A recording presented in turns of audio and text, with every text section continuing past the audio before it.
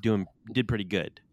All right, can Yeah, I just for sure. interject the fact that Shannon said I didn't have anything to drink? I was just and about to say 20 that. seconds later, lists off an entire fucking like order for the group at a Scottsdale No bar. way, dude. It wasn't that bad at all, dude. Like I was well within the confines of my natural abilities and happy. Yeah, I didn't drink at all, and then goes through the Dave Chappelle sketch of how white people list off everything they drank, in an evening. Yeah. See, if you'd have said I didn't drink much, Shannon, and then led into the couple things, but when you say I had nothing, and then you list off, you were poor choice of words, all right. Just you were missing you were just missing an adverb. That was all. Yeah, I mean, I used all the good words in the speech, and now I'm just using the regular words that are left over in this brain of mine. Well, at least we're not doing something where you need to talk. Lift off and the clock has started.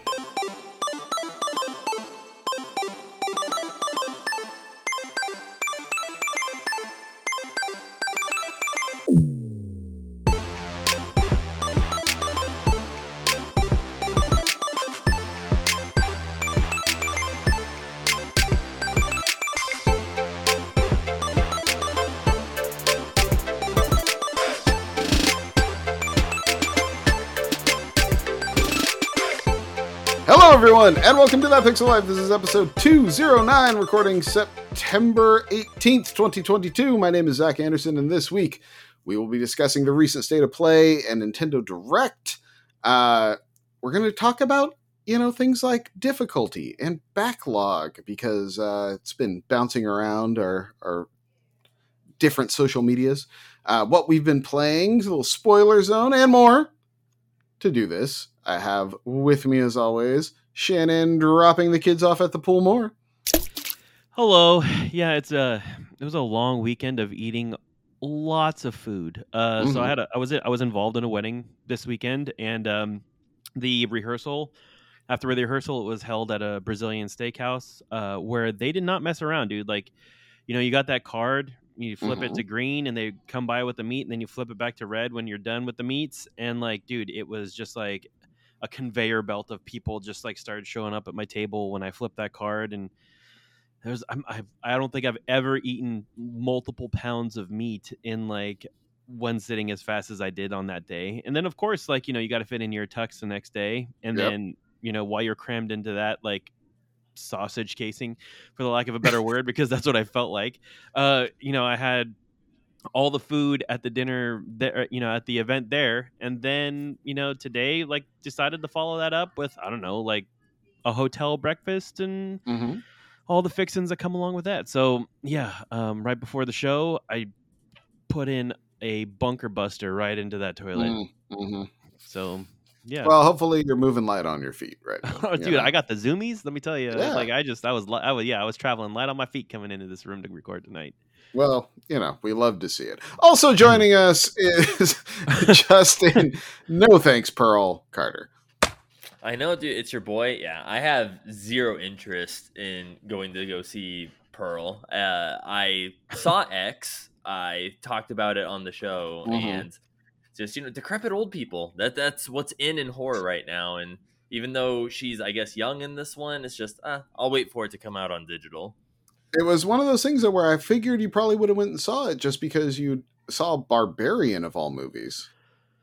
As I listened to last week's show, so let's see. I also went into Barbarian completely blind, not knowing that's what, and then when it happened, I was like, really, old decrepit bitch again, dude. I'm like, it's the thing. It is horror people, they love it. They're like, dude, low budget, just throw naked old woman on there and that'll scare people in their seats and sell tickets. Well, the entropy and aging process does scare teenagers, so it works. I also did a Brazilian steakhouse experience this weekend, and it's funny because they have the, like, it's, for lack of a better word, like the salad bar area. And if you are getting actual salad there, you are doing yourself a disservice. To stay the hell away from that. Go hit up the charcuterie. Sure. Like do that thing, get the good bread. Like, that's all good, but stay away from the greenery. That's not why we're here. That's not why I'm paying the money. I'm not showing up for salads. Also, do your own due diligence when they're bringing the meat skewers around. You don't want that sirloin. I don't care if it's top or bottom. Stay the fuck away from the sirloin. Yeah, give me the filet. Mhm. I'll take the ribeye. Mhm. Oh, double bone pork chop? Yes, please. You're coming around my table with sirloin and chicken legs? No, I can make that at home, dude. Like I'm not wasting my time. You know, let's be real why we're here. So, Shannon, do you have a similar experience? Oh yeah, for sure. I mean, like, bring me the bacon wrap fillets all day. Yeah, Like, I will all put day. those down. Like the what was it? I think there was a garlic crusted medallions. Bring me There you go. those. Yeah, the shrimps and the prawns, I'll take those as a little palate cleanser between my Mhm. meats. But yeah, for the most part, like, don't bring the the bottom tier meats. Like, I'm here for the stuffs. Yeah, the shrimp and the scallop stuff. That's like a total aperitif. You Mhm. know, it's the chocolate milkshake when you're eating the burgers and fries, just to break it up. You know, Mhm. reset the taste buds a little bit. Mhm. But yeah, other than that, no, I ain't your common meats. No, thank you. I will tell you, there was this there was this no, it was a pineapple Mhm. glazed in brown sugar and maple syrup. I think it was like a maple syrup kind of thing, like a Mhm. Vermont maple syrup with brown sugar, slow roasted, so it was like crispy on the outside, and then like all the juices stayed inside the pineapple. All right. They brought that by on a skewer, dude. Game changer. Like, I slept on that for like most of the meal. But dude, when I had it, it was like an epiphany for my taste buds. Oh, excellent. So I will if you look get for the that chance to the try next that, time. go for it. We had. Shannon. Go ahead. Oh, sorry. No, I was just say Shannon's driving home from the steakhouse, popping shrimp like out of his pocket and stuff for later on the ride home. Hey, Yeah, they kind of frown on that. Like, can I get this in a to-go box? They're like, no. You eat this here. Yeah, it's like Mongolian barbecue places where you're like, can I get to-go box? And they're like, no, absolutely not. Like, you eat it here, you don't eat. Like, I don't even care. But yeah, this place had bacon that was brown sugar and pepper bacon. Like they fry it off in brown sugar and pepper, and that stuff, let me tell you, that was straight up crack. Like I couldn't stop. Like I had to remove myself from the vicinity of the tray because I couldn't stop eating it. It was ridiculous. So was that at the salad bar, or was that like that was at the salad bar place? They yeah, did see, not that's where they come get you. around They pull you over with the candied bacons, Mhm. and they try to get you to eat that salad. You're just like, no, I can't do that. I was like, marinated mushrooms, no thank you. Like I am asparagus. Get the hell out of here. Yeah. Hey, you know, we don't mess with those things. But I'll tell you what we do mess with. We mess with some state of plays, and Sony kind of came out sweet. I love that Nintendo's like, we're coming with the Nintendo Direct, and here we go. We're gonna have big details and all of these things, and then Sony's like, oh, okay, we're doing a state of play same day, 4 hours later. But bro, did you even introduce our other co-host? I don't even remember. I thought we just got into meat it talk. was like the no thank you Pearl thing. Oh, that's right, dude. I'm sorry. I Yeah, totally I was forgot. I there. got into the meat. I got meat sweats over here right now, Yeah. bro. Like, I'm sorry. He's got Didn't meat mean to interrupt your dementia. flow. You brought up the candied bacon, and Shannon's like, burger. You had me for a second. I'm like, do we have a fourth tonight? Like, what am I? Huh? Yes, it's the meat belly. Yes, yeah. Shannon and his stomach co-hosting tonight. But yeah, no. I did appreciate how Sony was like, oh, that's cute. You're going to announce a Zelda game a year from now. Let's talk of some bangers that we got. And I'll be honest, I wasn't expecting as much as they dropped. I mean, we got Tekken 8, kind of a whole little showcase for Tekken 8, which is like the first big reveal for that. Something everyone kind of figured was coming for a while, but it was the first big announcement for it. Galaxy's Edge for PSVR 2 Star Wars. And what I liked is that was kind of like the only PSVR 2 thing. Because when I first saw it, I figured it was just going to be another VR2 dump, you know? But the one I saw getting a lot of traction, and it surprised me when they announced it, but the Like a Dragon sequel, the Yakuza Like a Dragon sequel, Like a Dragon Ishin, And it's a Like a Dragon spinoff that's set in the 1860s, which is very unique for the Yakuza. And the other interesting thing is there's no number on this. Like, it's officially kind of its own series now. And Like a Dragon is one of those games. I've had it sitting on my hard drive forever. Everyone tells me I'd love it. Everyone tells me I should play it. I just haven't. And I probably should fix that because it looks awesome. We got Hogwarts Legacy is a game I'll never play, but it's getting exclusive missions that are supposed to be spooky and creepy, and that's going to be exclusive to PlayStation. And then what is it? Project Eve is now called Stellar Blade, and it got a new trailer, and it looked all right. I don't really know what that game is, but it looked fine. But then, gentlemen, there was a new trailer for God of War Ragnarok, and they confirmed that it's still coming this year. And they also announced a new DualSense controller, which, sure, whatever, it's branded with God of War. But that trailer, god damn, like, the whole conversation he's having with his son, and, he's like, I don't need your help. And the son's like, yes, you do. Like, what's wrong with you? Like, you're in all these situations where you might die. And the line of, death can have me when it earns me. And I was just like, okay, I'm buying. Like, just take the money. Just here you go. What do I need to pay? I'm in. Like, just have all the money. I need this game right now. Yeah, the hype meters have become just annoying for me when it hits God of War. Your thoughts, gentlemen? Your thoughts? I mean, I thought I was incredibly excited for God of War. I figured we were going to see God of War. I also agree. I was surprised we didn't really see. I expected way more PlayStation VR stuff. To be honest, I thought they were going to do a lot more with that. So I was kind of surprised that they kind of kept that back. But honestly, I mean, for me, for the most part, I was actually kind of underwhelmed by it. I mean, besides God of War and stuff, like, I don't really play Tekken. And I haven't also really been that hype on like Hogwarts and stuff. So I thought it was kind of funny that Sony was like, oh yeah, we're also doing a thing today. And then I felt like, in comparison to, which, I guess everyone's different, but I thought compared to like what Nintendo showed or whatever, that they didn't really, outside of God of War, they didn't really come in like guns blazing. I don't know. I'm excited for Stellar Blade, of course. Yeah, I was expecting a dig from Justin, but Stellar Blade looks good. Thor Ragnarok looks gorgeous and beautiful, and some of the mechanics that they showed with like the grappling hook kind of thing and being Thor able to Ragnarok. It's God of War, fucking Shannon. Yeah. He called it Thor last week too, dude. You did it again. No. Like, I'm sorry. Anyway, God of War. Yeah. Oh, I don't even know. I'm gonna stop talking. Please, bro.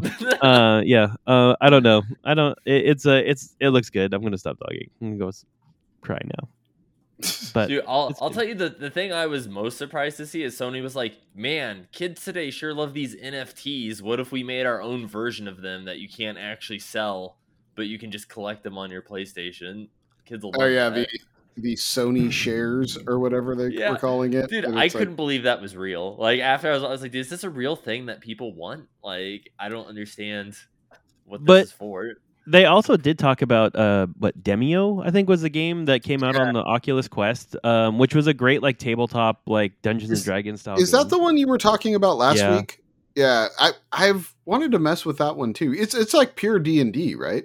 Yeah, so basically it's like you have like a room that you can either do like a top down, but like if you switch, if you use your joysticks, whatever you want to call them, you can rotate the board so that you could see like basically all the different paths, and you can play like multiplayer, so you can have like 3 or 4 people playing with you, so that you can clear out a room together. That's cool. The enemies continue to spawn, so it's not like you just clear out waves and go. It's kind of like you need to fight and go and like push forward at the same time. It's the Back 4 Blood model. Yeah, but not as hectic. But yeah, it's an interesting game, and I think that deserves more play. And if it can get more eyes on it with the PSVR, then great. But I don't think the PSVR is going to sell, because while you could sit down and play this game, the compulsion to move around and walk around the table is there, and now you still have a cable that you got to worry about with the PlayStation VR, and that concerns me. Yeah, but I mean the cable's going to be a big hindrance, as well as the $600 price tag. That's what, because they haven't announced a price, but when you look at the tech they're rolling out there, it's going to cost at least as much as a PlayStation 5. Mm-hmm. And I just don't see that moving the needle for people. Nah. Especially when most people that want a PS5 still can't buy one. So, hey, here we are. It is different. Like if PS5s were widely available at launch, you're talking 2 years now that most people would have had a PS5 and have recouped their cost, moved past the initial buy-in fee and been like, yeah, okay, sure. I'll go another 400, 500 for this basically new system that uses my current system. But when it's like, hey, do you want this PSVR 2 and it's going to cost you $1,000 to get in? No, I don't. Thank you very much, Sony. I'm fine with my PS5. But you can play Resident Evil 2 in VR. That's great. Hey, you know where else you can play Resident Evil games? Let's move to the Nintendo Direct. That's a good one. Thank you. Yeah, so amidst a lot of stuff, I'm going to talk about the least important of their announcements first, just to make my segue work. Resident Evil Village Cloud coming to the Switch in an ever increasing amount of modern games that the Switch can't run, that they're going to run a cloud version of and act as a dummy screen for you. They're also getting cloud versions of Resident Evil 7, Resident Evil 2 and 3, the remakes. I don't care. I've played all these games. They're fine. They're great. I'd rather play them on not Switches and not streaming. So, here we go. But let's talk about why the real stuff, which of course is the worst of the Final Fantasy games getting remade. Crisis Core Final Fantasy VII will be released December 13th, 2022. Justin seems shocked by this revelation. Justin, your thoughts? Dude, I was like, this is coming from me. I don't play Final Fantasy. I don't like Final Fantasy like a whole lot, but I love Crisis Core. And when they showed that they're remaking Crisis Core, I was so excited. I'm not going to get it on the Switch because you're right. It's going to look like dog shit and run on the Switch. I was like, I will be playing it on PS5. But the fact that it comes out this year, I was like, I love Crisis. I like the fighting in Crisis Core. It was great. Like before the Final Fantasy VII remakes and stuff, like it was, a venture out of like, oh, Final Fantasy can be not turn taking and it's actually like really good. Yeah, except they didn't do it good. And I mean, the main character is named Zack. You think I'd be in, but nah, bro. Like, give me those dress spheres from X2. Like, that's what we're talking about. That's a battle system. I mean, I do like the wardrobe combat system. I mean, they even like Lightning Returns. As much as that was hot garbage, the combat system was great in Lightning Returns. I love how Lightning Returns is just catching strays for no reason. Shannon, you are the JRPG person here. Your thoughts on? I mean, it's not a JRPG, but your thoughts on this Final Fantasy VII. I think I'm in Justin's camp, but I think it's mainly because I haven't played this game before. So, if they put a little gloss on it and kind of touch up some of the areas they had problems with before, I'm all for it. I'm gonna play it. I'm gonna give it a try. It's funny that admittedly, this game is not my style of game I usually played, but it was one of the 3 games I owned for a PSP way back when. And so it was like, well, I'm going to play it because I bought it. It was one of the only things I could buy for this damn thing. And it just didn't sit right with me. So yeah, I hope it sits right with you guys. I'd love to be wrong. Okay, let's actually talk about the big one, which is, hey guys, the Breath of the Wild sequel actually has a name. and it's called Legend of Zelda: Tears of the Kingdom, and they put a date on it for realsies this time of May 12th, 2023. And I'm having a hard time wrapping my brain around 2023 being like a real date. Like that still sounds wrong to me. But yes, and they put 8 seconds of footage out there for people to freeze frame and parse through. And it looks like you're going to get a lot of like sky combat, and I'll be honest, it scares me because Skyward Sword sucks. And yeah, like I don't know, like Link's riding birds are big stone birds anyway, and it kind of looks like they took the same map and just added a huge skybox with stuff in it over it.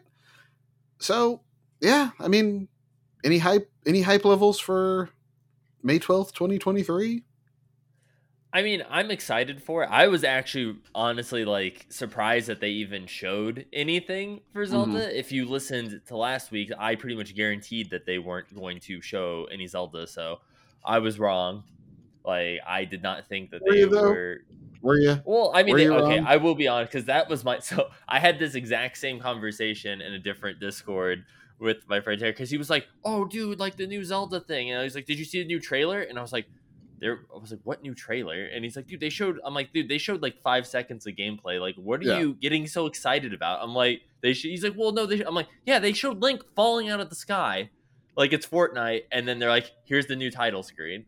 And I was like, "Okay, yeah, that wasn't like anything though." I don't know why you're super excited about that, but it is cool. It's coming out right before my birthday, so I probably will. I mean, I love I know Breath of the Wild's a touchy subject around here, but I did really love the first one, so I am excited for the new one.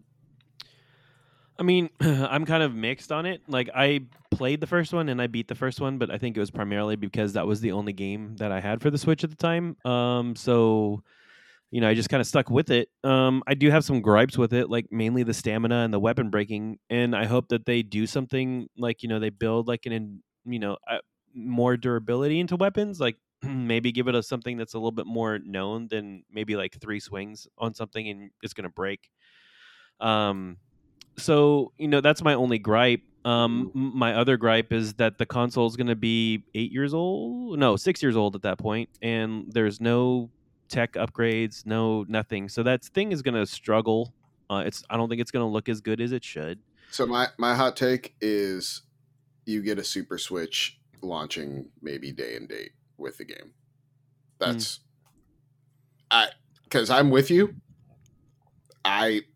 Breath of the Wild 1 didn't run all that well. And now you're making a way bigger game. Might be a good time to... I mean, you want to guarantee hardware sales? Hey, this game runs on the Super Switch. Also color it to look like a Super Nintendo. And people will eat that shit up. But that's great. Throw in some Zelda Joy-Cons for $90. And Mike Miller will buy 5 sets. It'll be great. And I mean, that's the thing. Great, it'll run faster, but it's still going to look not good. It's not going to look like a next-gen Switch console game. It's just going to run a little better, but it's not going to look better.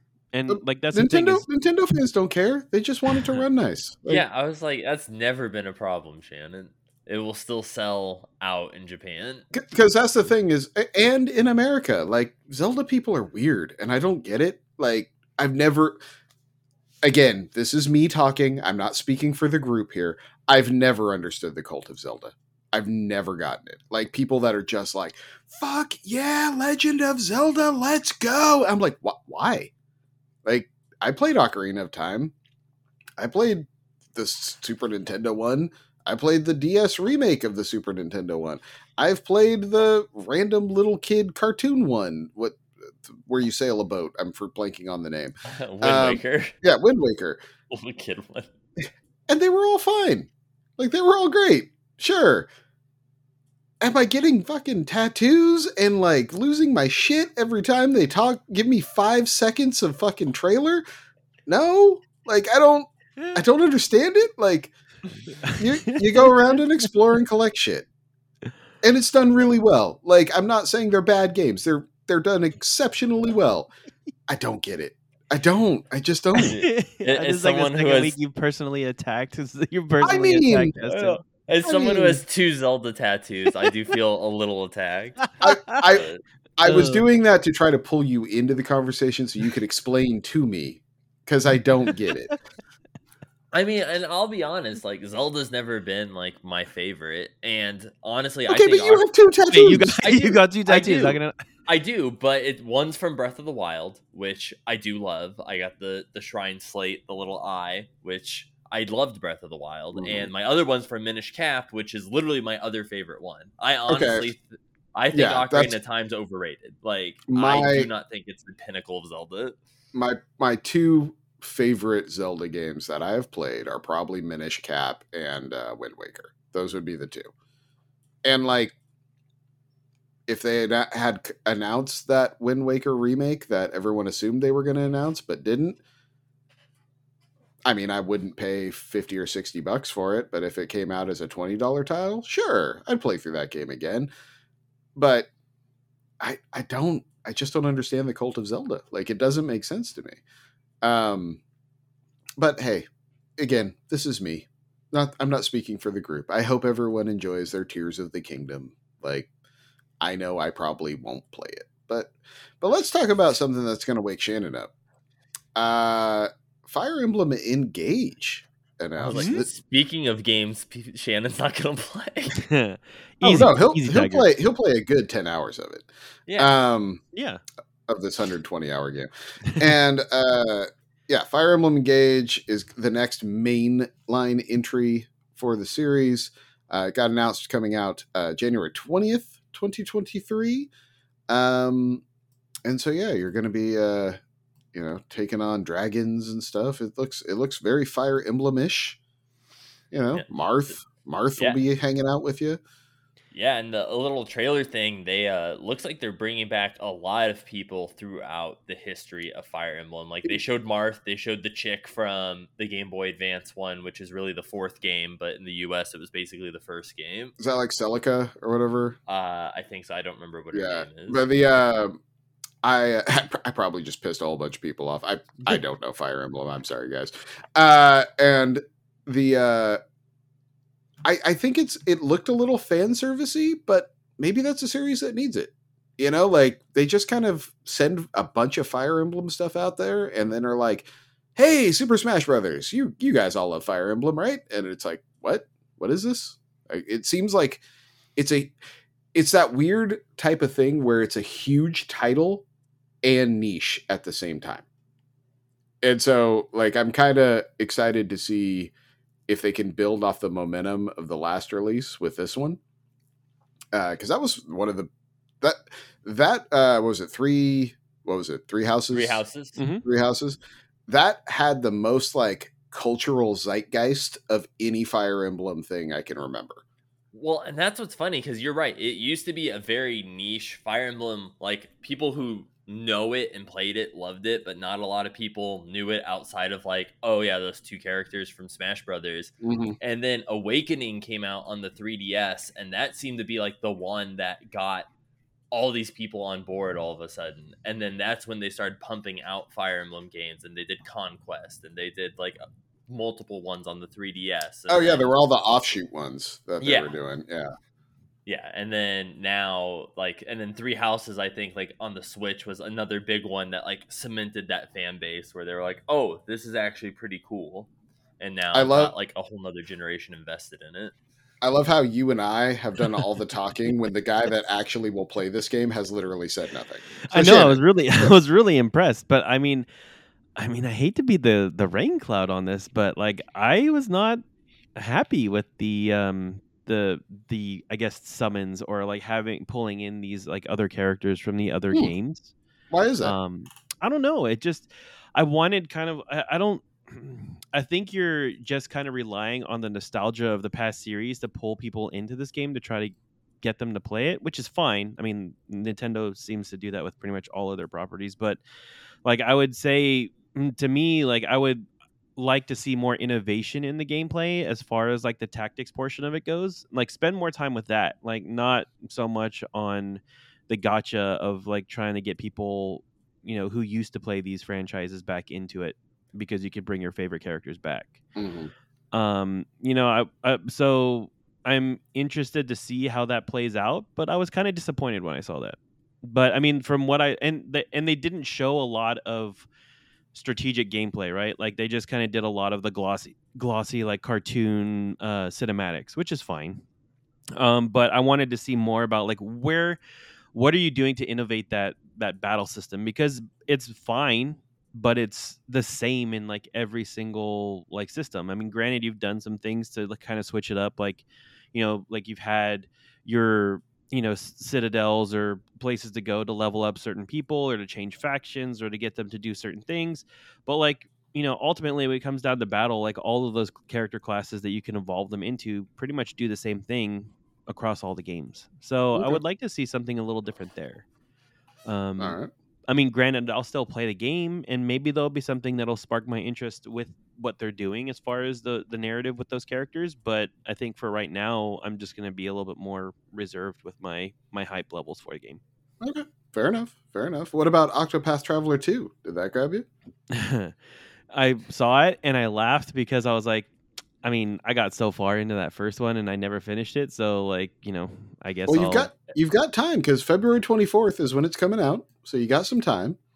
It's true. I mean, I also have like, 10 hours of Fire Emblem to get through, and like God of War, and I don't know, whatever else comes out between now and then.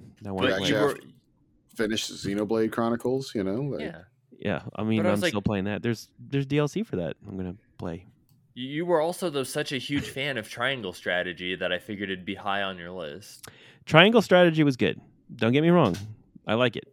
I just, Justin, I'd like to go to the tape if we can. I was like, I'm going to call bullshit when you've done nothing but bitch about Triangle Strategy. Every time you played it, you're just like, oh, so many words. All the reading. Oh. I will say I don't have much desire to play Octopath Traveler, but I love the look of it. Like that is one of those games where like, yeah, you just throw up a Twitch stream of someone playing it and it's like, yeah, I can just watch that all day. Like it's a beautiful look to a game. I really love it. So going back to the Sony one, it's hard. I mean, granted Nintendo went first, which was good. But it's hard when they're like, hey, you know what our big October release is? Bayonetta 3. And here's all this, playing as Bayonetta. Here you go. Like, watch her take out a room full of dudes. And then you go watch the God of War, like, and this is what combat looks like trailer. And it's like, man, what is this PlayStation 2 ass bullshit? They're trying to peddle me as Bayonetta 3. Like, graphically, it just looks so much worse. And it's like, it looks fine. It looks fun. Like Bayonetta combat has always been awesome. But graphically, man, it just looks so bad. And I know they probably had to get the frame rate steady so you could actually do all these crazy combos and do all this stuff. I don't have good vibes around Bayonetta 3. And maybe I've just become a graphics whore in my old age. Maybe that's it. I had my rant about being sick of the pixel art indie games. Sorry, Justin. But, I'm ready for big boy graphics now, and Bayonetta 3 just is not scratching that itch. Justin, as our resident indie pixel gamer, do you have thoughts about Bayonetta 3's look? I mean, not really. We talked about it on the other podcasts and stuff, and it's one of those things that I basically straight up said that it's like, why would I play that when I could just play Devil May Cry 5? Mm-hmm. And I still, feel that way, unless, Bayonetta is going to somehow prove me wrong, but... Also, V rules, so... V is great, and the fact that, you can play as Virgil in the DLC and stuff, it's like, yeah, give me that. So are we getting on the GoldenEye 007 train, boys? That's Shannon, one of those where it's an audio format. I'm gonna say no, because I don't want to play that on the Switch, and I know they're coming out with a release for the Xbox or Microsoft, but they're not allowing online play through Microsoft. And I think that's super weird because Nintendo is like the jankiest of janky online services, and for them to lock down multiplayer, see, like, okay, that's curious. That's a curious choice. I'll be honest though, when they said they are updating the controls, that's when I was sold. Because GoldenEye is one of those things that lives in my memory. Like, that was a dorm room classic, right? Like, 4-player, pistols only, let's go. No one can play Odd Job, all the rules. And when people would talk about them relaunching GoldenEye, I was always like, okay, we all had fun, but y'all, Halo and Call of Duty exist now, and you don't remember how bad those controls, like, they were fantastic for the time, but dual analog shooters exist, and that wasn't one of them, and you're not going to have fun like you think you are. But now that they're updating the controls, I'm in. I want. Just got finished saying that you're a graphics whore, and you're going to play the game that it's going to have the worst graphics. I mean, it's not going to look I'm good. not immune to nostalgia, Shannon. Also, let's be honest with each other. I'm going to play this for like a night and be like, yeah, that was awesome. And then I'm probably never going to play it again. But that 4-hour period where I'm calling up some of my dudes that I went to college with and are like, silencers on, let's go. That's going to be great. It's going to be fun. Yeah, what you mean while you're calling them up on your cell phone because you can't talk to them through the Nintendo's like online play system? Yeah, we're going to be dropping Discord links. It'll be great. Like, it'll be fantastic. Okay, all right. Have like 7 peripherals open so you can play one freaking game that came out when you were in college that you want to relive some nostalgia points for. I mean, as long as we're on the nostalgia train, can we talk about the new wave of packs coming to Mario Kart? Like, I've enjoyed the releases that they're putting to Mario Kart 8. You're making me angry. Just put out a new game. Don't do this track bullshit. Well, but Shannon, we're getting Peach Gardens. Yeah, come on, man. It's gonna be good. Gives a shit. and also Merry Mountain. Come on, dude. When Shannon says "who gives a shit," spoken like someone who didn't play the DS game, Shannon. You're right. I didn't have a DS until like maybe like 2 years before the Switch came out. 2 years before they stopped making DSs. Yeah. Yeah.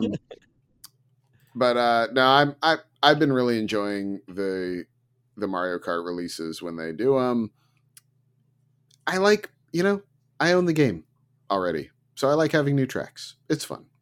And my kids like Mario Kart, and kart racers are fun. Though my daughter is all about the Sonic racing game, not Mario Kart, which has created some tension in the household. But yeah, I will be downloading those.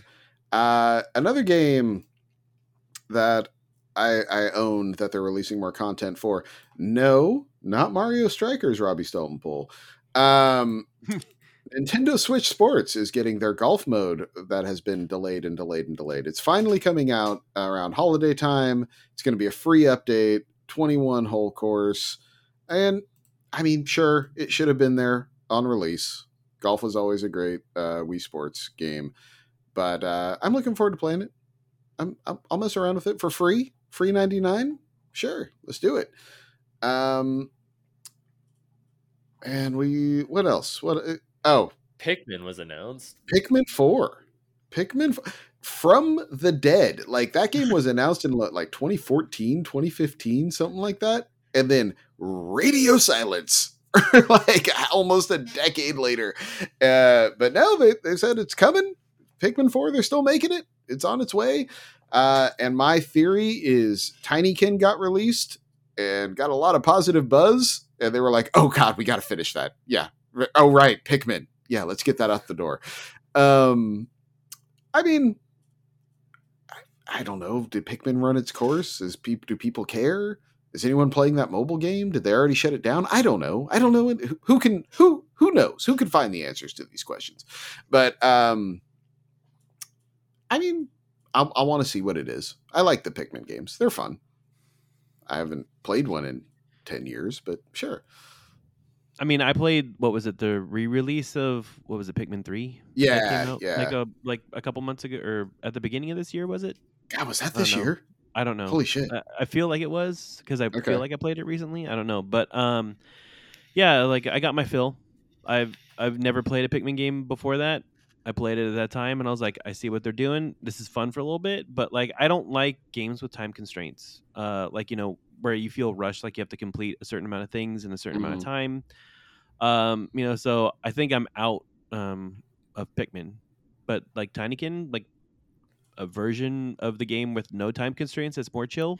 Like, give me Mhm. that all day. Yeah. We will be talking about Tinykin later in this show. That's what we call foreshadowing. Hey, real quick, Shannon, what if I told you that Pikmin 3 Deluxe on the Switch came out October 7th, 2020? I mean, to be fair, my brain still thinks it's 2020 most of the time, so I'll give Shannon a pass on that one. They also announced like 1 million farming games. So if you like farming, guess what? You're going to have a smorgasbord to pick from when it comes to the It Switch. seems like that's like all Square Enix does anymore. They're like, hey, let's Yeah. remake Final Fantasy and redo the 5th Harvest Moon game. Yeah. Oh, and also make a game called Harvestella for some reason. But then also after that, a bunch of games that already exist are coming to the Switch, like Tunic, It Takes Two, Sifu, the front mission remakes. I don't know, Tales of Symphonia. Does anyone care? I don't know. I'm sure people do, and I'm sorry if I'm offending you. And then was it Radiant Silvergun for some reason? I want to see how the hell they do Factorio on a Switch, because that stuff is. If you've never played Factorio on the PC, it is surprisingly resource intensive because there's a lot of systems running that. It's not the most graphically impressive game in the world, but there's a ton of systems in Factorio. It's kind of an RTS factory builder type game. So yeah, I'm curious to see how they do that. And then hey, Just Dance 2023. I know you talked about it last week, but Justin, you'll be getting moving in November 22nd, bud. See if they have that. See if they have that Corpse Husband DLC. Dude, they will. No, I'm excited though too for Kirby's Return to Dreamland. Oh, right. Is coming to Switch, and it's like I never actually played the Wii one, so the fact that it's one that they did and I never got to play, so it's like, yeah, dude, I'll pick that up. Just like with the Super Mario kind of like 3D Land stuff. It's like I'm down for that. All right, well, and I mean Kirby's been riding a wave of success lately, so hopefully that's something. But let's talk the latest and greatest of news that happened. It was just last night, I think.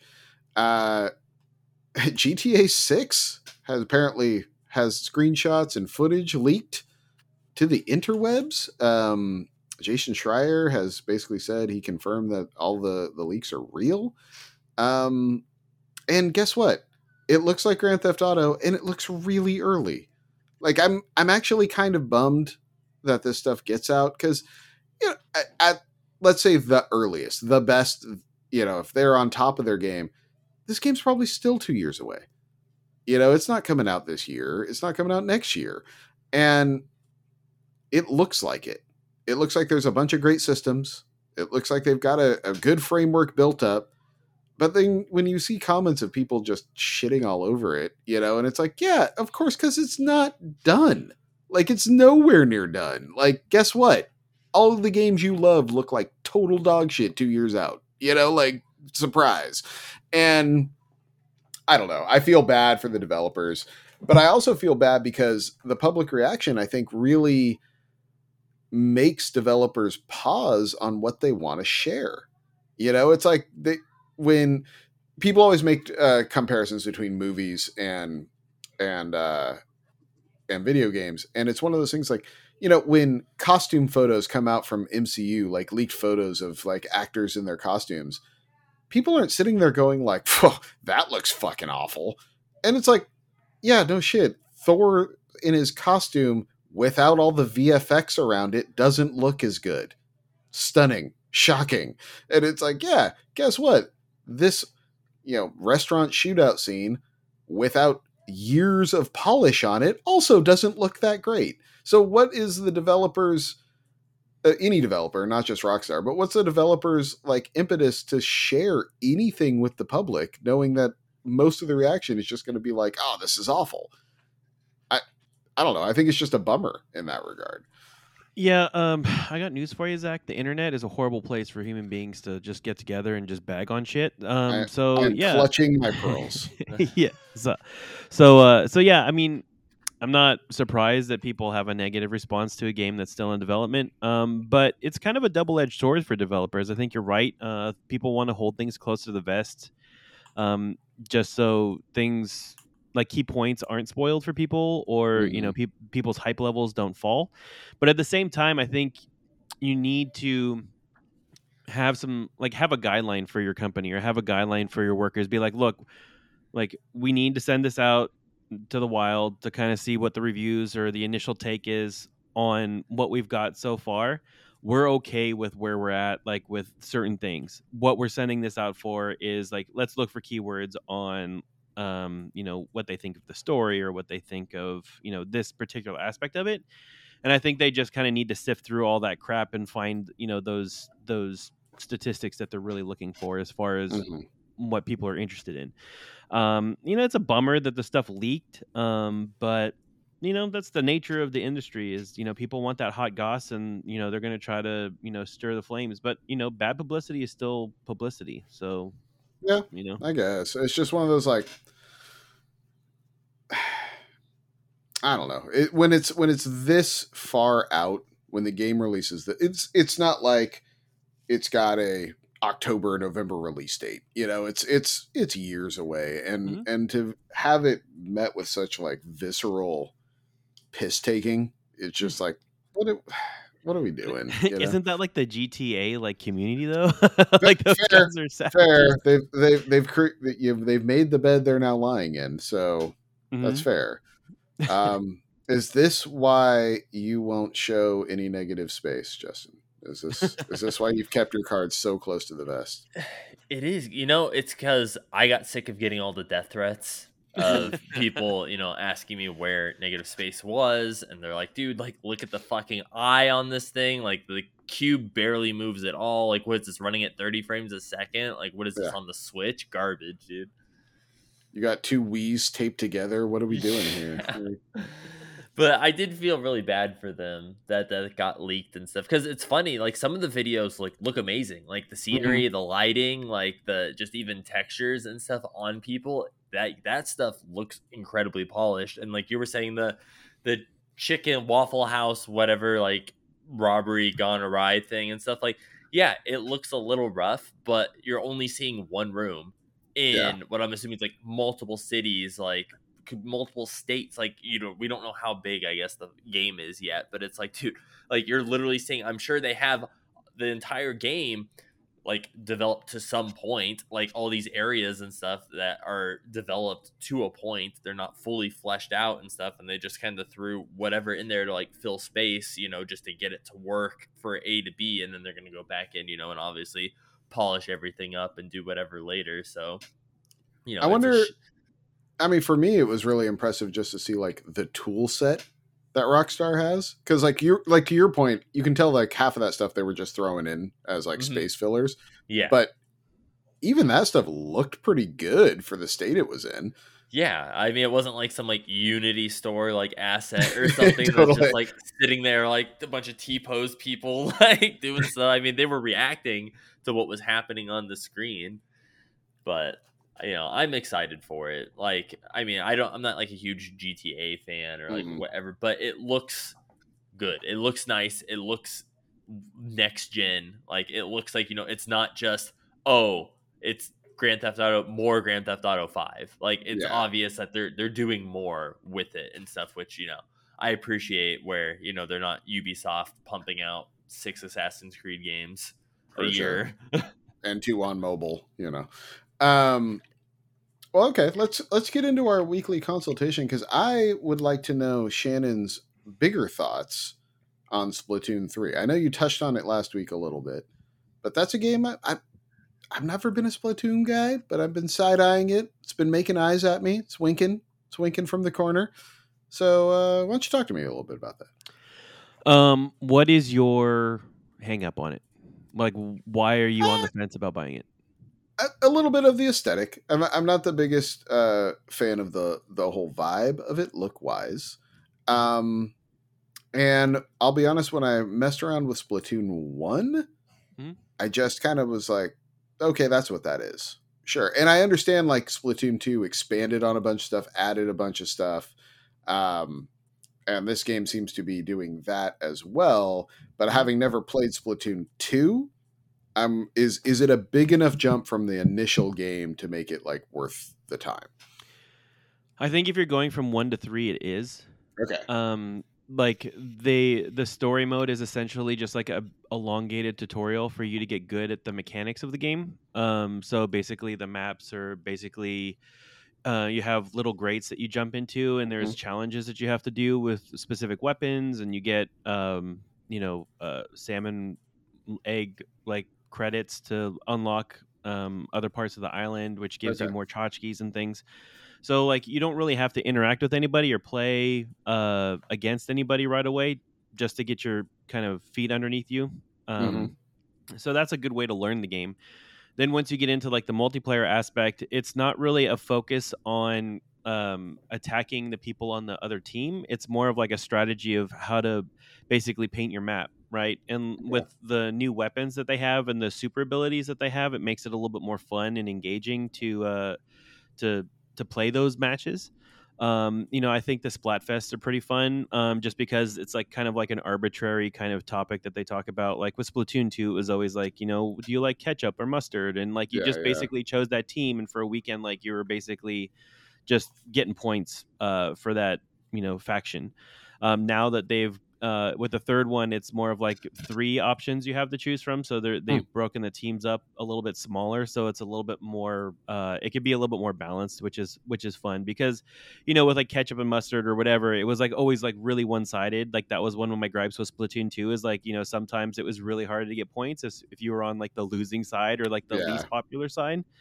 But it's fun. I mean, you don't necessarily have to be great to play the game. The pickup groups are kind of like the it's kind of like a mixed bag. Sometimes you get people that are really good. Sometimes it's like first time players. But either way, I mean, like I'm always having fun with it because like, I'm always looking at the different tactics that other people are using against me. And then I try to emulate them a little bit. So it always makes the game a little bit more fun. But yeah, I mean, that's essentially what it is, right? It's like a team-based shooter, but instead of shooting, I mean, like the only reason you really want to shoot, like to me, the only reason you want to shoot other people is basically to slow them down from painting more of the map. So it's for me, it's fun to play in that respect. I don't have to be good at shooting other people. I just have to be good at kind of running and hiding in the paint, and then like painting more of the map for my team. Are you using any of the gyro controls? Have you messed with that? No, I hate them. Like I don't. I'm not a fan of like the gyro controls at all. Like I'm happy just using the twin sticks and all the triggers. Okay. That's the one thing I would say I didn't like about the introduction to the game is like I don't think there's a way you can turn off the motion controls when you first start. It like doesn't really give you an option to go into the settings right away. So like they really wanted you to learn how to use those motion controls to shoot targets, which kind of bummed me out because I had the Hori controllers without the gyros in them. But I was able to get through the tutorial just by jumping and shooting the targets instead. And then I was able to turn the settings off. Once I got through the tutorial. But it's a fun game. I mean, like if it's your first jump into it, I would maybe wait until there's a sale just to give it a try because these games have huge followings and people are always going to be playing these games. And especially since it's close enough to Christmas, I can see this being one of those games that's going to be on a lot of kids like Christmas lists. Maybe it's the $39.99 drop or something like that. Yeah, so I would definitely try something like that for your first like jump into it. Or I'll bring my Switch by one of these weekends and we can give it a try and you can see what it's about. Cool. What else are you playing? Nothing much. Like, it's been a busy week. So I didn't get to play anymore. I didn't get to punish myself anymore with Saints Row. I've been back into Xenoblade Chronicles 3 a little bit more. Just kind of clearing off more of the side quests. But I think I'm up to like 80 hours right now, so doing good. It sounds like you could have wrapped that up in 80 if you chose to. So I was after the last time I was on a show with you guys, and you were just like, it sounds to me like you're stalling, like dragging your feet. So I was like, Yeah. you know what? I'm just gonna go through the rest of the story and just like finish it, right? And then I got to this boss battle that was I don't think it's not the last boss battle, but it's probably one of like the second to the last like major battle in the game. And the boss is the same level as me, but in the game you have these characters that are rare and then lucky and then legendary. Okay. And if you have a monster that's legendary that is the same level as you, it's actually like fighting a monster that's maybe like 5 levels above you. Mhm. And this boss is one level below me, and he starts out as like a blue, like, so he's like a legendary, or he's like a rare. And then when you beat him the first time, he turns into a legendary the second time, like, and you have to fight him back to back. And so like he's one level below me when I first start fighting him, and then he's like 4 levels above me after I fight him like the first time, and he just like wrecks my face. So I pulled out of that area to go like level up some more. So I'm gonna go back there soon. I think I have like one more level before I feel comfortable going back to fight him. Oh, okay. Gotcha.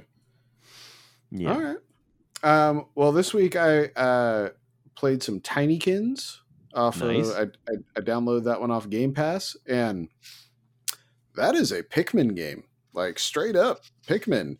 I like the little conceit though that you're a human from this other planet who's like, oh, we need to find the human homeworld, and you figure out a way to like open a portal and travel to the human homeworld, and you wind up as a insect-sized human in this house that has been taken over by insects who are also your size.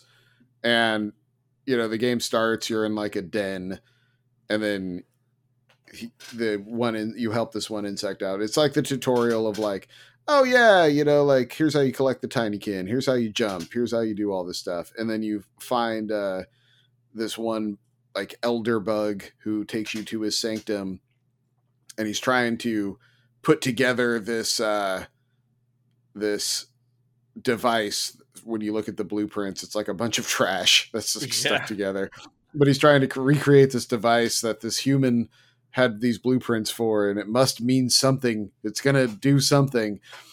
And it's like you're collecting like eye goggles and a funnel and like all this random, scissors, like all this random just junk that he's putting together as something. And you travel to different rooms. Each room of the house is like another level. There's a like living room space that has, giant chairs and all that type of stuff. And there's a greenhouse. And then the 4th level is the bathroom. And each area has been taken over by like different kinds of bugs. And so you're getting a little bit of the story about how the bugs society is like getting along, but also what they think of the room that they're in, which has been pretty funny. Like in the greenhouse was taken over by praying mantises, and they're convinced that, essentially the god who was the human that lived here before has deemed them the most important because they can grow all the food because they're in a greenhouse and stuff like that. The mission before, I forget the type of bug they are, but they're like, like shield bugs basically. And they have a song playing in their head that they can't get out of their head, but they found a relic, which ends up being a compact disc. And they figure like, oh, this is a way to like get the song out of our head. And so everyone can hear it. So they know we're not crazy. And the whole mission in that level is basically fixing the CD player and putting the CD in the player. And then it starts playing, and all the bugs are like, yes, we weren't crazy. Look, everyone can hear it. Oh my God, this is the best. So the humor of the game is really good. I like playing with the scale a lot. Helping the dung beetles out in the bathroom has been pretty fun. That's pretty funny. So yeah, it's a wonderful little game. It's really cute. It's really fun. My kids are enjoying it also, just watching me go through it. I like you can skate around on a bar of soap. That's really cool. Yeah, Tinykin's a hell of a game. A huge surprise for me. I didn't see that one coming as like a game I would really enjoy, but I've been super into it. When I get in a level, it's like I'm going to get all the pieces of pollen. I'm going to collect all the things. I'm going to, find all the artifacts. I'm like, yeah, it's just I'm in. It scratches that like itch in the best ways for me. So highly recommend Tinykin. It's a good one. Yeah, I also Justin, have really you like messed the. with it at all? I'm in the, I think, second area. I just got past the fixing the boombox Oh, and okay. stuff into the next area. But no, I really love the art style, like the Paper Mario esque kind of like Mhm. 2D characters in the 3D world and stuff is a lot of fun. And I like I was telling Shannon last week, because it is very Pikmin, but it doesn't have that time constraint. Like you can take Yeah. your time, you can walk around, you can like look around for stuff, like. So it's nice to be able to kind of take your time to go like collect stuff. And I like that you can finish the main mission but still go back to that room. So you Yeah, can go like- back and like clean it up if you want yeah, there's to. been a couple times where it's like, yeah, I was doing stuff in an area and then I left and then like came back and I'm like, okay, like I need to finish collecting like some pollen here and setting this up to complete the mission. And I like that the pollen stuff isn't just a collectathon, because you do upgrade your helium bubble and and all that stuff through the pollen. So it's worth doing. They give you something that helps your gameplay enough that it's worth doing.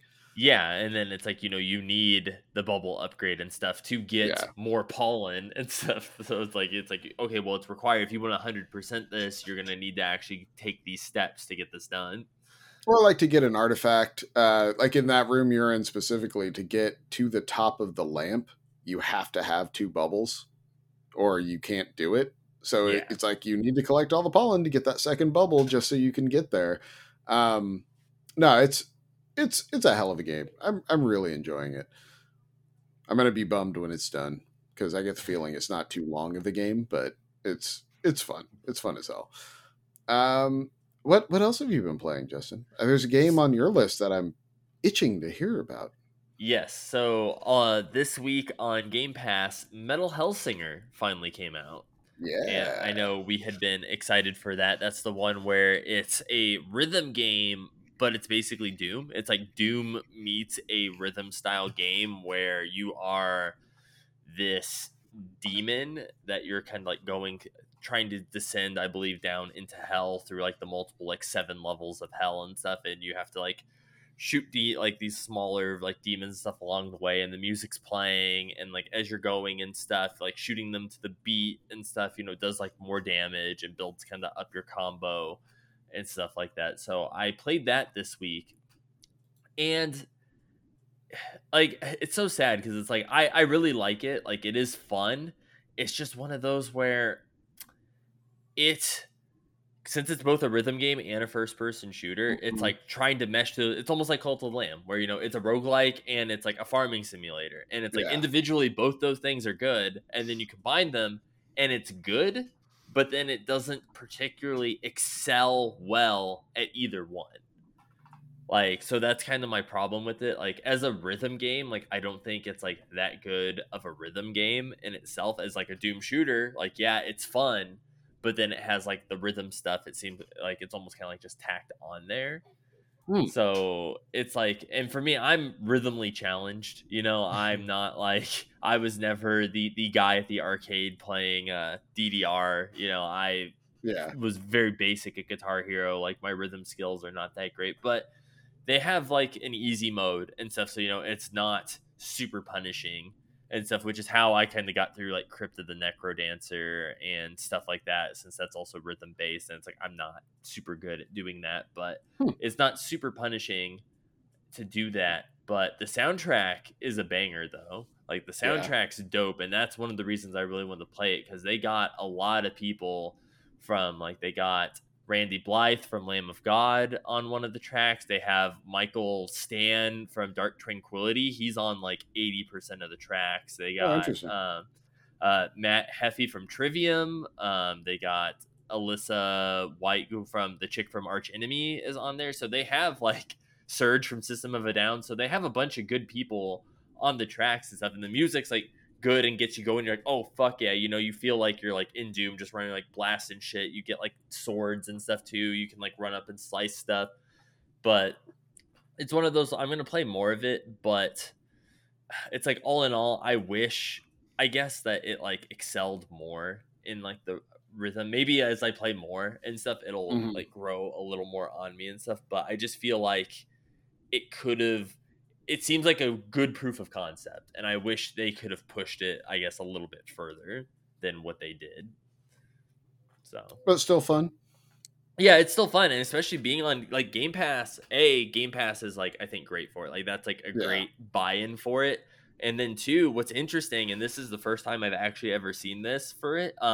It's on Game Pass, but specifically for the Series X. And since I don't have the Series X, I have the original. It wouldn't let me install the game on my Xbox One, but it would let me play it through cloud. Oh, interesting. So I actually played it through cloud, and it ran great on cloud. Like I never had any issues. The game started like right up. Like loading was really quick and stuff. It almost seems faster than most of the shit that I play that I actually install on my Xbox, which was wild. But like I never had like any like frame rate issues or anything when I was playing it on my fat ass original Xbox One. So interesting. That's cool. I haven't messed with the cloud stuff at all. So yeah, neither have I. And that kind of forced me. I was like, why can't I install this? And I realized in the corner of the screen it had the little Series X logo, and I was like, oh dude, this is the first time I've seen anything on Game Pass that was specifically like, no, you need the new console to play this. Very cool. Well, I guess it's spoiler alarm time. Have we hit the sirens? Dude, I hear whoa. Pull the sirens back. Okay. Are we talking this week about your desired topic, Zach? Oh, right. We totally skipped that. Or difficulty settings. So, thank you, Shannon. That was I had a couple things brought up to me.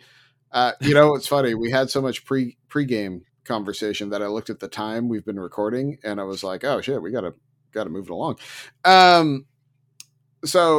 My friend Tim on Twitter brought up to me, which I thought was a good topic.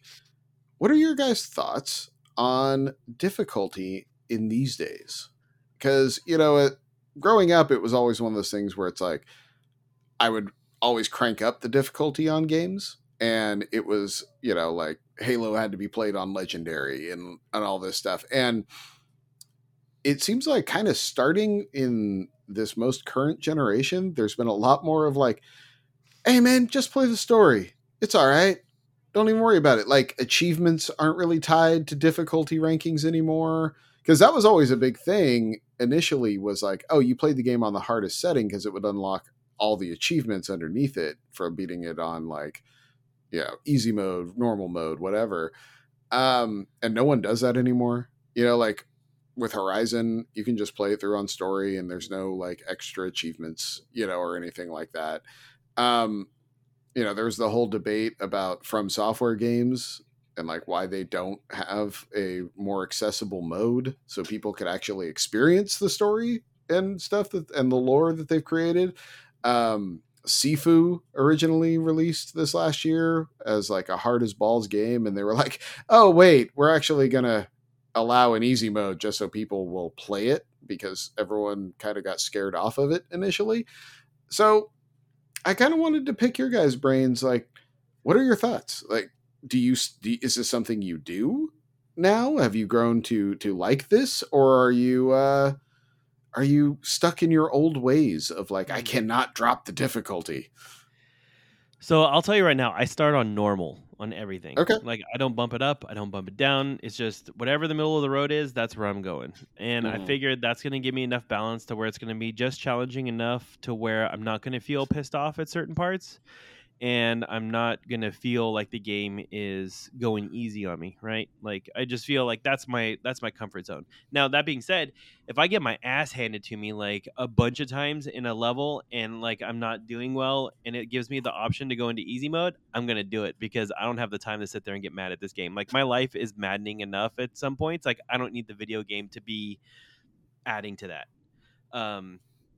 So for the most part, like I stick there. Now I'll tell you, this weekend I was, while we were waiting for the wedding to start in the Mhm. groom's room, like they had a Xbox like set up, uh, and they had Forza Horizon 4 on it, and so we were sitting there just racing around and talking Mhm. trash to each other, and one of the groomsmen was like, "Oh yeah, well you think you're so good," and he put it on unbeatable, which is I didn't know was a setting in Forza Yeah. Horizon, and he was like, "You do it on unbeatable then," and I was like, "Whatever, like I'll do it, I don't care," but like I was racing. I mean, I'm pretty good at Forza. Like, I like those racing games. Like, I feel I have a pretty good idea of the controls and how to feather things to get the car to run right. I was hitting almost every turn perfectly, and those cars were pulling away from me faster than I Oh, could geez. keep up with them. And I was like, okay, this is really unbeatable. Like Yeah. they're not lying here. I don't see how anybody can enjoy this game at this level. Um, but to each their own, and like the more power to you, but like I'm happy at normal. When Forza tells me, hey, you're winning a lot of races, do you want to up the difficulty? I go, no I don't, Yeah. and I Yeah. just keep winning my races. Justin, how about you? I mean, you're creating a game that's hard as balls, so like I know you like to do hard stuff, right? I do, and I feel like it's one of those things where, like, for certain games, like anymore now, like I'm with Shannon. Like usually I play on normal, or I'll even start on easy, and it really just depends on the game. Like I don't shame people. I know that was the big thing back in the day. It's like, oh yeah, oh I beat God of War, and like, oh well, did you beat God of War on very hard? Oh you didn't. Okay, so you didn't really play it, did you? And that's Yeah. like Yeah. how Yeah. you were treated back in the, like if you didn't play it on very hard, you were treated like, okay, well baby just like watch somebody play it, then you didn't actually play the game, did you? Whereas now there isn't that like toxic ass like behavior anymore. Everyone's like, oh no, accessibility's cool, and yeah, no, it's cool. Just put it on easy and play. Uh, but so for me, I usually play on normal. Like Dark Souls, it's one of those things. Dark Souls is hard, but it's like that's also the point of the game. So that one's like a gray area for me of like it's designed to specifically be that way, and I get that, except you could make it accessible and still play it very hard or whatever, but they just don't want to do that because that goes around their design philosophy or whatever for the game. But for me, like when I play Devil May Cry, like I always play Devil May Cry like on normal. And then if I really enjoyed it, then okay, I'm gonna go up to Demon Hunter or whatever for like the next one Mhm. to like play through it again and stuff. But I don't normally like just slam, okay, hardest difficulty, go on my games and stuff. Like, no, especially nowadays, like I don't have the time to necessarily want to go through like, so many games come out a week, a day, like like they just keep adding stuff. Like this year they've already added like 5 more games that are coming out like by the end of this year and stuff. So it's like, dude, like I don't have time to bang my head against the wall and get good at this or whatever when this comes out in 2 weeks and I want to play it. So I'm just trying to get through the game so that I can have the experience of playing it and then move on to the next thing instead of getting hung up and then developing more for my massive backlog that I already have. Yeah, I think, and that got mentioned in the Discord a few times too, where it's like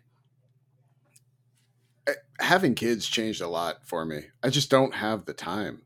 And, tying back to our other topic of backlogs, like that was my thing where I was playing through Horizon on normal, and I just hit a point where I'm like, I don't have the time to just get better at this and make it easier for me. So I'm just going to make the game easier for me just so I can play it and get through it. And I mean, that sucks that I'm at the point now where mentally I'm just like, I just need to get through this rather than like sit down and enjoy my time and really explore and do all this stuff. But I don't have the time. I still like playing the games. I still like experiencing the worlds, but I don't have the Shannon-esque hours of like I'm going to put in 100 hours into Horizon. I don't, and I won't. More to the point. Um, and I mean, if it was on something like a Switch that I could take with me and play at work and do all that stuff, maybe that'd be different. But it's not, so I don't. And I think that having the ability to have these games be accessible, to get through them, to see all the stuff these developers have created, that's not a bad thing. Like to your point, Justin, it's like yeah, I remember those days of like, oh, so you really didn't play it. You didn't beat Halo on Legendary, so why did you even play it? Yeah. Because, it tags back to that whole like get good culture. Like, oh, Dark Souls, I can't play it because I suck. Well, did you try getting good?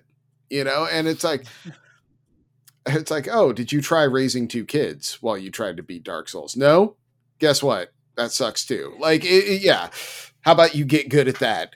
And it's, I'm interested to see with upcoming Souls likes like Lord of the Fallen and stuff like that, if they have accessibility modes or if they're just going to take the Elden Ring route of doubling down and being like, nope, this is our audience and this is what our audience likes. I'll be interested to see how that develops in upcoming releases, because I think that stigma is just not there anymore for these type of games, and I for one applaud it. Like, yeah, give me the story mode, it's great. So I don't know. Shannon, you have thoughts? I was just gonna make a little quip. I was like, yeah, it's not the gamers that are toxic anymore; it's the gaming industry. Right. Well, see, they've both always been toxic, but now that one isn't, the other just shines that much brighter. Well, the difference is the people that were on the message boards 15 years ago are making the games now. So, yeah, one just fed into the other. But the other topic I wanted to hit on is just what's been on your backlog, like as far as even stuff for this year that you're trying to get through for this year. Because we hit a bit of a lull in releases. I'm not going to play Saints Row. I'm not a Madden guy. So I was like, now's the time for me to get through Horizon and finish that. And I want to restart. I haven't played Elden Ring in so long that I kind of want to, and I wasn't having that much fun with the astrologer build. So it's like, I want to do something that has like more combat focused, and I want to get on that. So, restarting an Elden Ring run, finishing Horizon, like anything else sitting in your backlogs that you're trying to get through? Well, I was thinking about it, and the only thing I really have that I want to play is Cult of the Lamb, because I have it sitting on my Switch, and I haven't started it yet. But I think for the most part, I've pretty much played everything that I want to this year, and kind of to your point that you just made, like, I have a child that I love raising. And like if a game comes out and I don't get to it, I'm like, well, I guess that one just passed me by. And there'll be another game that'll come out that I'll get to try out. And we'll give that one a go. So I'm kind of trying to get to be that Rolling Stone gathers no moss kind of thing. Like, I don't want to have the backlog, but I think it's beneficial when we get into the end of the year to maybe look at our backlogs as far as games that you guys have or games that you guys have played to put into my backlog. So I have something that I can, talk about when you guys want to discuss these games. So maybe for next week, if you guys want to think about one game that the other two haven't played that you think we should, just to kind of put on our radar for either a game of the year or just a general discussion, I think that might be a good topic as well. Yeah. Justin, you have anything on your backlog? Yeah, I was like, I like Shannon's idea. That sounds really fun. Dude, I mean, I have a bunch of stuff on. I still need to play Pokemon Arceus. I really do. And before new Pokemon comes out, I'm like, dude, I really need, because I'm sure that's probably going to be like maybe up there for like game, like on like somewhere on the game of the year list somewhere. So it's it'll be on my list for sure. Yeah. So that's what I figured. So I'm like, dude, I really want to play that, and it's like I really want to play Stray still. Like, I haven't played Stray, and it's like I'd like to check that out. And Shannon talked a lot about Tiny Tina's Wonderlands, and as a Borderlands fan myself, I mean, I thought 2 was the absolute best, but I did like the DLC for 2 that was like the D&D with Tina and stuff, and that seems like this is like a full-blown game of that. So I'm like, of course, like that sounds awesome. So my fear for you is that you're going to jump into Arceus and then you're going to jump right off of Arceus and go into either Scarlet or Violet, and it might just be too much Pokemon for you to handle. See, I like Pokemon though. So I'm the one that played Brilliant Diamond, and that's like one of the worst. The Brilliant Diamond remake was one of the worst Pokemon games. I've like played in recent memory, and I still beat it, like despite everything. So I I mean, think I'll be okay. I agree with Shannon that I would start Arceus sooner than later, though. Yeah, So no, for sure. yeah, but it's good. That one's really good, and yeah, Tiny Tina Wonderlands is another game I would like to knock out, because I mean, I know other things will jump out between now and the end of the year, but God of War is kind of like the only huge one that I have sitting on the horizon that I know is probably going to make my list. So we'll see. I know I like God of War, but then also Callisto Protocol. Like, Yeah, that's a good Mr. point. Dead Space over here, like you're gonna play some Callisto Oh, Protocol. 100%. 100%. Yeah, that's fair. Okay, so I'm up to 2. That's 2. And I know if you guys kept naming them, I'd be like, yeah, and that one too. Okay, yeah, up to 3. Okay, we got 4. But yeah, I just thought it'd be good to have a backlog check-in, see where we're all at. And then, yeah, do you have anything older than this year that's been sitting there staring at you? Ooh. Because I'll tell you what, that copy of Sekiro just keeps looking at me. And I keep saying no, but it's sitting on my shelf. And I've heard from so many people that it's good. Like, funny enough, as big as a Souls person as I am, I have not played Sekiro. Okay. Like, that's the only one of their games I haven't played. Yeah, I have nothing that I can think of right now. Well, Shannon plays all his games. That's great. No, I can't think of anything. There's probably something there, but it's probably from like 2 years ago, and Justin's like, dude, that was like 4 years ago. Like, I know for me, like Chicory was one that okay. I wanted to play for. I think it was last year's Game of the Year or whatever, and I just never got a chance to actually play it and stuff. So I still have it installed and everything. I just haven't actually picked it up and played it. Tunic is one I need to go finish. Yes. Also. Like, I feel like I'm 3/4 of the way through Tunic, and I just need to finish it. And I forget what pulled me off it. I know something probably came out and I stopped playing it and then just never went back. But Tunic is another one of those. But like, yeah, Shannon, what about, I mean, we touched on it earlier, but what about like the Fire Emblem games? Do you ever have the desire to like go finish that or like go tap back into it? Or yeah, I actually did re-download it. I think before Xenoblade came out, like, and that was the game that I was playing between whatever I had before that in Xenoblade Chronicles. Okay. And so I did get like, a couple more battles in, progress through it a little bit more.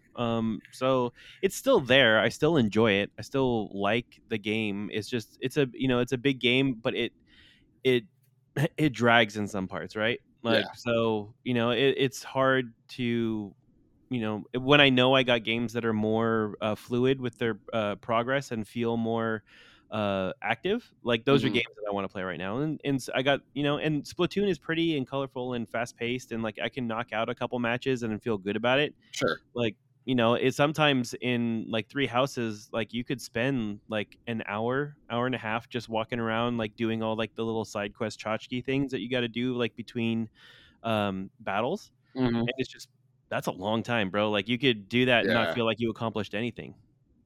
So, yeah. And that kind of circles back to our conversation before, where it's like, if I'm spending time to play something, I need to feel like I did something, because I don't have as much time as I used to. Like, I don't have an hour or 2 to just fart around on a map and, like get back to the story. And it's like, no, I got like, my kids got to get up in the morning and I got to make breakfast and I got to do, it's like, I can't be up till midnight or 2 in the morning anymore, because everyone suffers now when I do that, not just me, Yeah, I can't take a nap in the middle of the day, bro. Like my kid will just like walk in and slap me awake. So, yeah, it doesn't work. But, this is growing up, I suppose. Well, all right. That was a good discussion. Let's bring back the sirens, Justin. They're back. They're back. All right. Thank you again, Shannon, for reminding me about staying on topic. All right. Let's talk She-Hulk episode 5. Mean Green and Poured Into Them Jeans is the title of this week's episode. Okay. And All right. it was the line taken from her dating profile.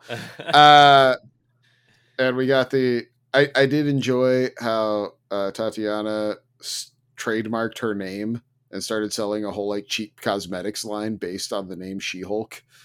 And she had to like countersue to be like, nah, it's my name.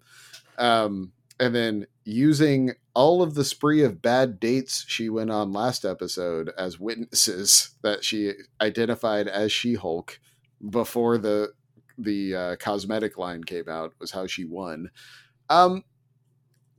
It wasn't the best episode of She-Hulk, I'll put it that way, but I also really enjoyed that it was kind of just a one-off episode. It was totally a sitcom thing. There was an A plot, a B plot of like her coworkers trying to get her better suits. I believe the one coworker described her as like, you look like an NFL player showing up to court. Which I appreciated because they keep putting her in these huge boxy suits because it's like the only thing that'll fit She-Hulk. So you get the stereotypical fashion designer to the stars, aka superheroes, and lie to him that she's an Avenger and get her a meeting, and he agrees to make her suits that will work with both her human and Hulk forms. And then at the end of the episode, we get the nice little, there's a Daredevil helmet in a box, but it's gold. So it looks like we're getting the yellow and black suit from the OG Daredevil days. Yeah, I'm kind of, it was an episode where it seemed like it was a nice little AB plot sitcom thing, but it also was that one where it's like, okay, we're just kind of resetting here. We're going forward. It's going to be however She-Hulk is supposed to look. She's going to look like that now, as far as clothing wise and costume wise and all that stuff. And we're now at a point where Jen absolutely accepts herself being She-Hulk. She did it in court, to win a case, and not just show up in court as She-Hulk, but like on the witness stand, say, I am She-Hulk, like she has kind of come to grips with the fact that this is her now and this is her lot in life now. And it feels like going into the finish line, episode 6, 7, 8, 9, we should have a much more cohesive what's happening with She-Hulk, which I now like that they're giving us more runway, because if we were going into the typical Marvel thing of, hey, it's episode 6 and we're wrapping it all up, there would be a lot of questions at this point. But I think having 4 more episodes to kind of dig through all of that, to dig through the first 5, is going to be very beneficial. Shannon, I know you haven't watched it yet, but Justin, did you agree with my assessment that this wasn't the best episode, but like I kind of dug how they did it? Yeah, no, I mean, it definitely wasn't the best, but it did have a lot of funny moments. I did really like in the beginning too, when the guy who served her the papers that she was being sued was like, well, why didn't you trademark your name? And he's like trying to like lawyer up on her. Yeah. She's like, bitch, I am a lawyer. Like, I didn't think I was gonna have to do this shit. He's like, that wasn't the paper server. That was her cousin. That's right. Yeah, it was her cousin. That showed up with a bunch of the cosmetics being like, hey, can you autograph these so I can sell them for like a huge profit? No relation to this. Yeah. And then the Daredevil thing, that was a big thing. I wasn't sure if that was like old or if that was just the helmet that was in there, because he said that, he was working on it. He's like, why would you leave something from another client out or whatever? And it was in the box. I wasn't sure if that was just like the like base model, like whatever, to like do like the leather work or whatever around it. That was just like the shape of it to do the stuff for his helmet. But that does hopefully mean that, maybe by the end of the season, like an after credits thing or something, we'll get some sort of lead in to Daredevil Reborn. Well, and it's funny because they've been very cagey about Daredevil Reborn. Like everyone's out there saying different stuff. Like Charlie Cox is being like, well, I don't know if it's going to be like directly like associated with the Netflix shows, and then there's Marvel people being like, no, it absolutely is directly related to the Netflix shows, and it's so it doesn't seem like everyone's on the same page with the messaging. See, that's what's weird because I heard that it is actually not related to Yeah. like the Daredevil 1 through 3 or whatever was its own thing, and that this is just like a completely new thing, even though it's using like, you know, Charlie Cox as Daredevil and obviously like Vincent as Kingpin and stuff. Even though it's using those same characters, they're not continuing over from that, and this is kind of like a new start for them in this new series. Which would make sense in a way, like, because the Netflix series all have their own baggage, Yeah. you know, and so at some point, how much of it are you trying to like create a through line through everything? Yeah, especially if like, you know, all the like B and C list characters from those shows like aren't coming over too. It'd be weird to try and explain, oh, well, where's all your friends? Exactly. And like Foggy and whatever, like, oh, look, all I'm saying is if we get no Foggy, we riot. No, I was gonna say I thought Foggy, the actor who plays Foggy, and the actress who played their cohort were both signed on to the new show. I hope so. It might be. I have no idea. To be fair, I haven't been following it all that close, but I hope so.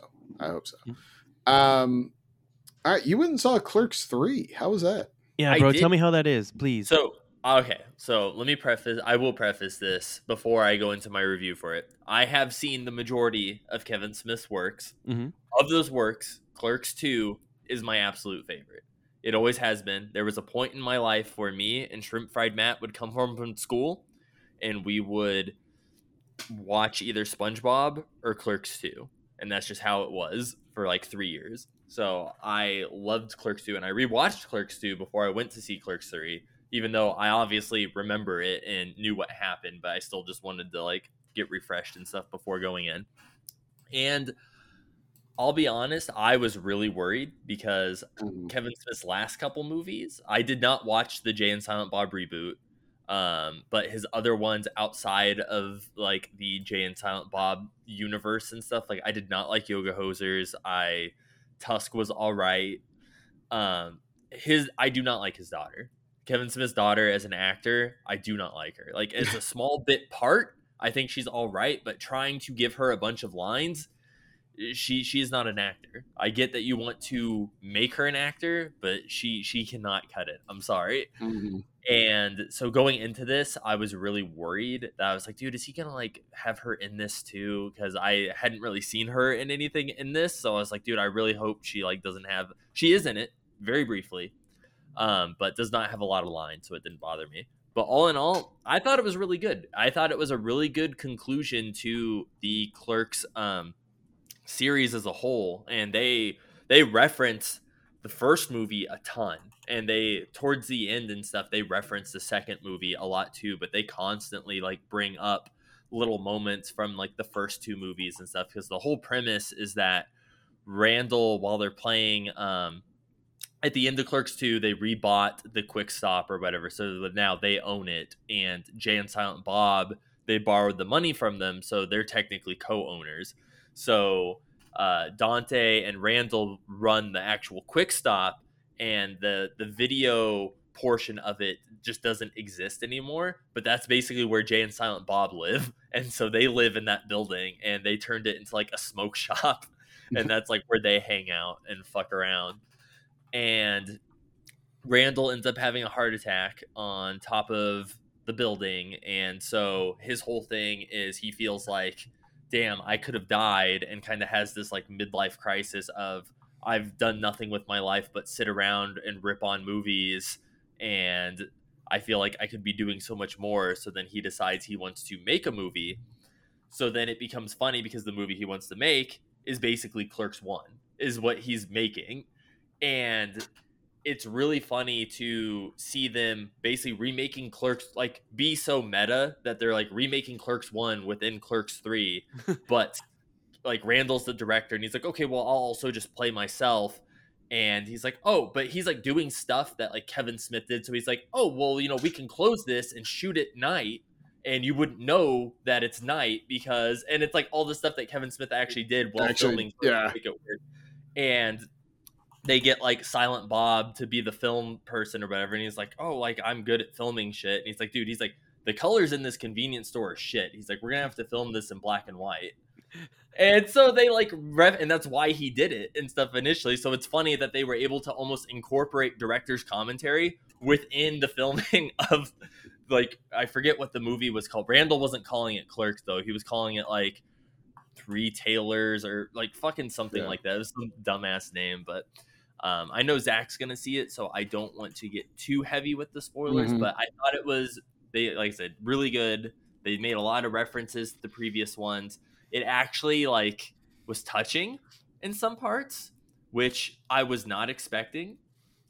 And you are gonna love it. And I was the only one laughing in the theater when, like, first thing when the movie starts, a song starts playing, and that song is "Welcome to the Black Parade," and that fucking destroyed me in the theater. Like, I was laughing for like 3 minutes at that music choice and it's like the full song. Like, they play the full fucking thing. Oh, that's like, hilarious. that's like the intro to the movie is the entirety of "Welcome to the Black Parade," and I was just dying the entire time at the song choice because it's so fitting, because it's like people like my age and stuff like, so it's like, oh, like I love My Chemical Romance. It's like but it's like the end of Clerks, and it's like, you know, that was like the end of My Chemical Romance and stuff like at the end there. It's just like, oh man, like it was just a big like nostalgia trip like at the beginning of it, which was pretty great. Very People good. Justin's age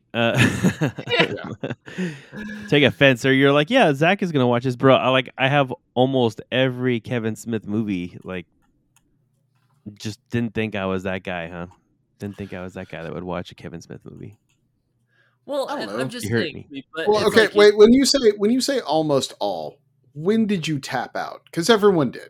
It's like Weezer. At some point, you stop listening, right? Like, I'll tell you, I tapped out after okay, so I didn't do Kevin Smith movies like before, like Tusk. I think I didn't really watch right away. Like Mhm. Tusk, I didn't watch, but Die Hard 4 was the Kevin Smith joint. I watched that, and then I think that was the last one I watched.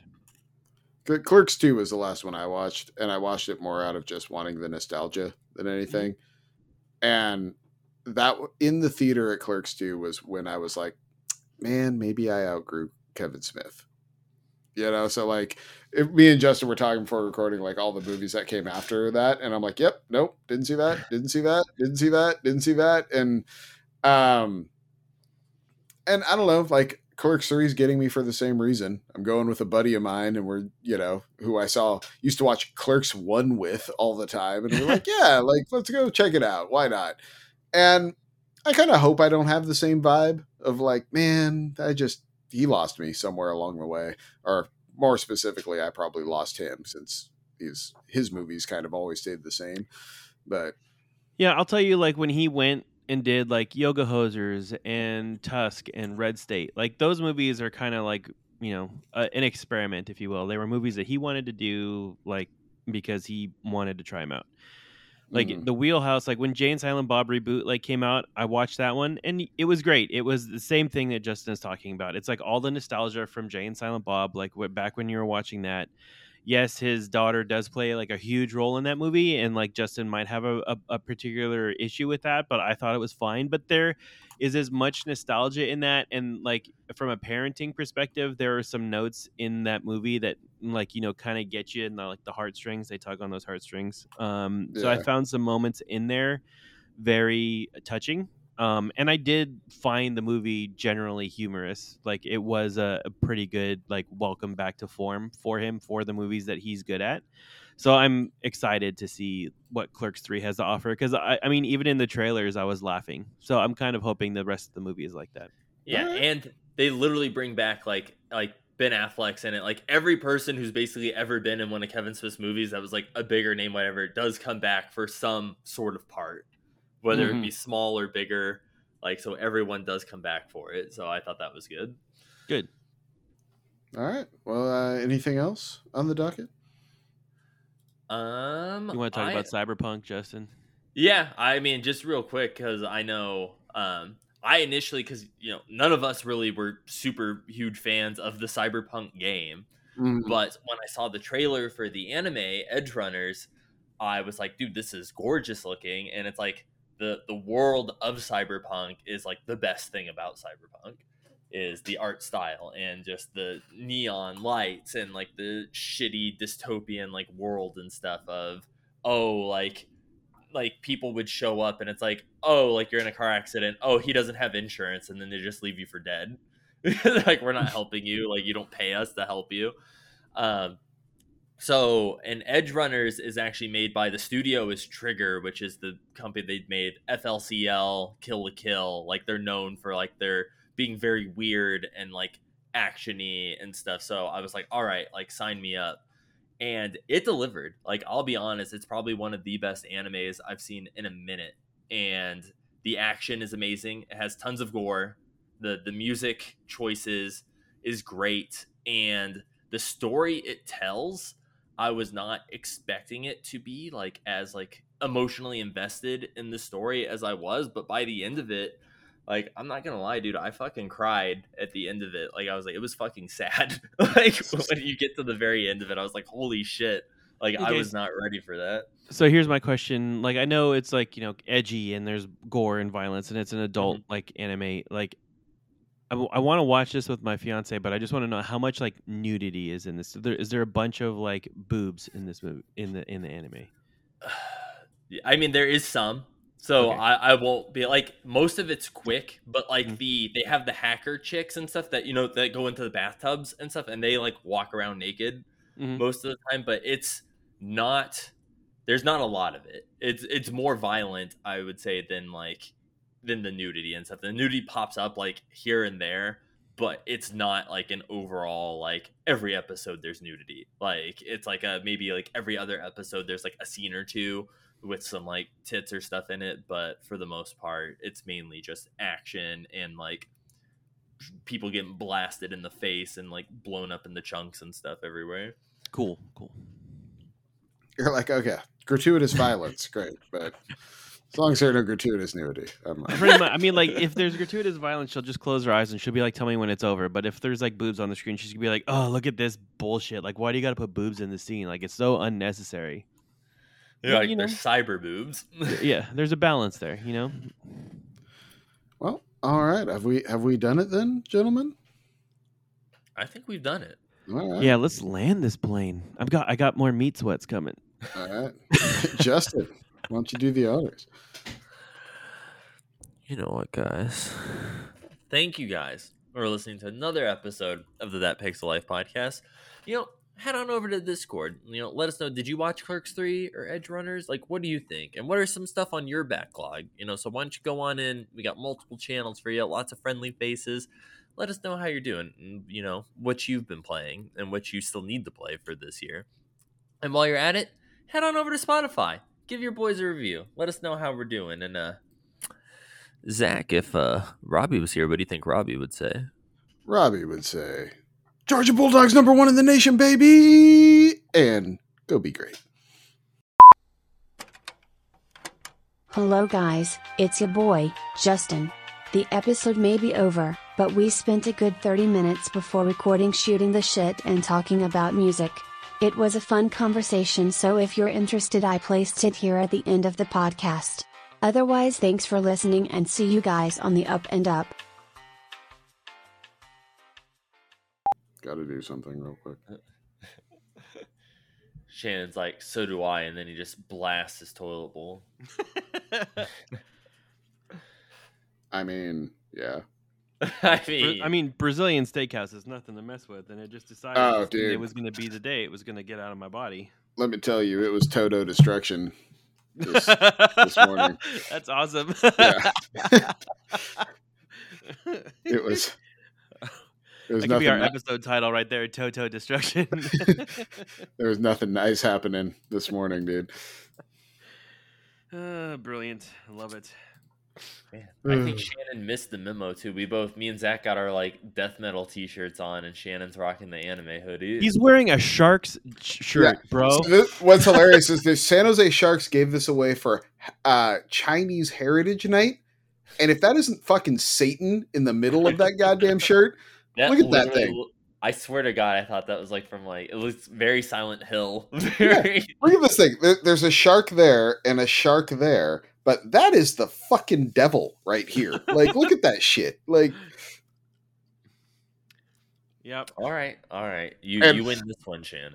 And I love the fact that like I saw it instantly. Everyone when I wear the shirt, everyone's like, "Oh, what band is that?" Like instantly, you know, like nope. And I'm like, "Oh, that's a San Jose Shark shirt," and people are like, "Get the fuck out of here!" Like, Yeah, it's the ultimate. If you know, you know. I'm rocking my Darkest Hour T-shirt. Oh, look at you! Nice. You're all in the metal Hellsinger mood. I am, dude. I got that No God on the back. One of my favorite shirts used to be the Machine Head shirt I had that was like the rotting corpse of Jesus on the cross, and it just said Jesus wept on the back. I'm like, yeah, that was teenage Zach right there. Yeah, mine were my two favorites. Were there was a band called I Set My Friends on Fire, and the shirt just said I set my fucking friends on fire. That was one of my favorites. Nice. And then another one was an Attack shirt in really big letters all the way down the shirt, just said no fucking respect. That's great. Well, they did get no respect because Attack, there was like two bands, and one was like a UK band, and one was like a hardcore metal, like American band. And like if you were searching on Napster for it, you never knew which one you were going to get. And like sometimes you got some really shitty songs. Dude, you don't got to air out LimeWire like that. Come on, man. Like, what are you doing? Little bear share back in the Bro, day. if I want like some Evanescence with some record scratches in the middle, I know where to go. Yeah. Man, Fucking that first Evanescence album was like pretty unique and decent, and then fuck that Thelma and Louise cliff just hit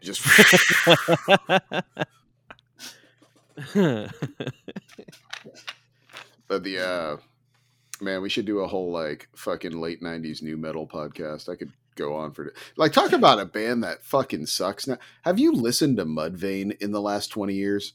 Like, no, because I remember liking that song Dig, right? Popped into my head one day and I'm like, oh yeah, I had that album. I remember really liking this album, but I don't remember anything outside of that song Dig. And so I put it on. That thing is a steaming pile of dog shit. And I'm like, how did I like this at any point? Like, I can go back to the Slipknot albums. Like, that first Slipknot album, fucking great, right? Mm-hmm. The Iowa sucks balls. The one after that, though, Iowa? Search your feelings. You know it's true. The album after that, though, with Duality and all that shit on it, fucking banger. Like, beginning to end, the whole thing just rips. And then, like, I can go back to those and I'm like, yeah, I totally see why this was good. Mudvayne, fuck, dude. Like, goddamn, this shit was hot trash. Like, it sounds like the Walmart version of Slipknot, you know? Like, absolutely what it sounds like. Well, I mean, there was like a whole like string of bands during that time because like, metal was finding its like feet and people were actually starting to buy their records and like millions of albums. So it's like, you had like Salivas and like other bands like that were just like popping off and you were just like, dude, I want to put soap in your mouth right now. Fucking bring up Saliva. Like, goddamn. Okay, so I'll like as a whole, I don't think Iowa's that good, but I mean it has People Equal Shit, Disaster Piece. Look at him Heretic defending Anthem. Look how he got defensive. I like how he brought up the receipts. He's like, you know what? No, I've got a track listing here. We're going to talk about it. It's one of those ones where it's like I'm not going to say it's their best album, and it's like beginning to end, it's not amazing. But I'm not going to say it's the best 10 songs I've ever heard, but here are the top 7 of this album. Yeah, well, it has like 3 or 4 good ones. Like I would say at least like 30% of that album is like pure so fire. they released a digi single as a fucking album. Like that's what they did, it's like, okay, we came up with 2 great songs and here we're gonna surround them with 8 songs of trash. Like, I mean, to be fair, that was par for the course for the record industry then. Yeah. I mean, like you had Nine Inch Nails that was dropping like these mini albums like left and right. Yeah. I mean, Trent Reznor was just like, here, this is something new I'm doing. Put this out. Let's see if it works. And like it sells millions of copies because people want that one song, So it's just whatever. Okay, well, so let's slow down. Let's like tell me the bad Nine Inch Nails album. I didn't from that era. Tell me the bad one. Wasn't further down? Was it further down the spiral? Okay, yeah, fair. Fair. Ooh, gotcha. Yeah. Well, I'm not counting the remix albums. Okay, Alright, that's alright. like when Rob see. Zombie released the fucking remix album with like the techno version of Dragula. You know, like technically, sure, that was an album, but I don't count it. You know, in the pantheon. Well, I didn't know there was caveats to naming albums. I'm sorry, sir. There's a little asterisk by it. Okay. Like, give Shannon I didn't his get that. W and just let him go about his day. Okay, from proper Nine Inch Nails releases, name the bad one. I don't know. Like Yeah. they were all pretty strong in the late I- 90s, mid to late I 90s. will hear the argument that if you're not a Nine Inch Nails fan, the Fragile was pretty fucking long.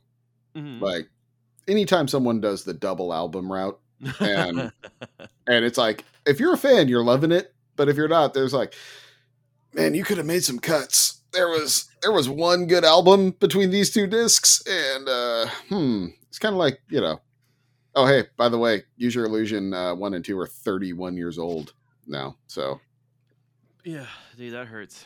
But to be honest, like I know there's great songs on both of those CDs. I Mhm. just, for the life of me, I can't tell you which one's on which CD or on which album. well, that's where I was going with that. There is one great album between those Mhm. two discs, because both of them have like 4 to 5 bangers on them, and it's like, and 4 or 5 not bangers, you know, like, and so there could have been some editing. There could have been some editing there, and you had one fucking phenomenal album that, like, Dude, that's kind of how I felt about Mesmerize and Hypnotize, where I'm like, Yeah. if they just made it Oh, for one sure. album, but they For spaced it sure. out, and it's like, did you put a bunch of, like, there's a couple bangers on Hypnotize, but I feel like you could have just made Mesmerize amazing and called it a day. Well, and also, you know, System of a Down took a weird turn where you've got one of the most unique and really amazing vocalists in Surge, and then they just started handing all the vocals to the guitarist, and it's like, I don't want to hear this motherfucker and his whiny ass little voice. Like, you know, like, why do you keep having him do the lead vocal? Like, Scars on Broadway exists, bro. Like, go listen to that shit if you want to listen to it. You know, like, killed me. And it kind of killed the band. Like, they just kind of stopped being as prevalent. I don't know. Agreed. And Well- that's where Shannon leans into the mic and says nothing yet again, you know? Dude, I'm right here the whole time. I was nodding my head in agreement. I just didn't have anything good to say. Like, this is the same problem that happens every single time. Like, you take the words out of my mouth because, you know, you're great with words, and I don't want to just sit there and be like, yeah, man, I'm going to put this on repeat. Dude, that's so funny that you brought up Scars on. I haven't heard Scars on Broadway in forever, and that's another one of those where it's like, yeah, they have like 2 good songs that I Yeah. can think of, and Yeah, I can't tell they said, and yeah, that's about it. There's the end of the list. But as far as we're talking OG t-shirts, one of my favorites was I picked it up from a tour shirt that was Fear Factory's, and on the back it just said, "I've got no more goddamn respect." And I was like, yeah, that's 19-year-old Zach in a nutshell right there. I'll tell you, 19-year-old Shannon was Blink-182's Take Off Your Pants and Jacket album, and I had that shirt, and I wore it forever. I still have it, actually. It's my best band shirt. You put it on underneath the anime button up. Yeah, one of my other favorite ones I have still is it's Chelsea Grin, and it says Chelsea Grin on the back, and on the front it's the Miley Cyrus head, and she has like Joker scars, and she's doing the where she sticks her tongue out. That's face good. And stuff. That's good. What was another good? Oh, you made me think with Blink-182. Is Man Overboard? Okay, here's one for the group. Is Man Overboard the best new track on a best of album ever? Because Man Overboard is fucking great.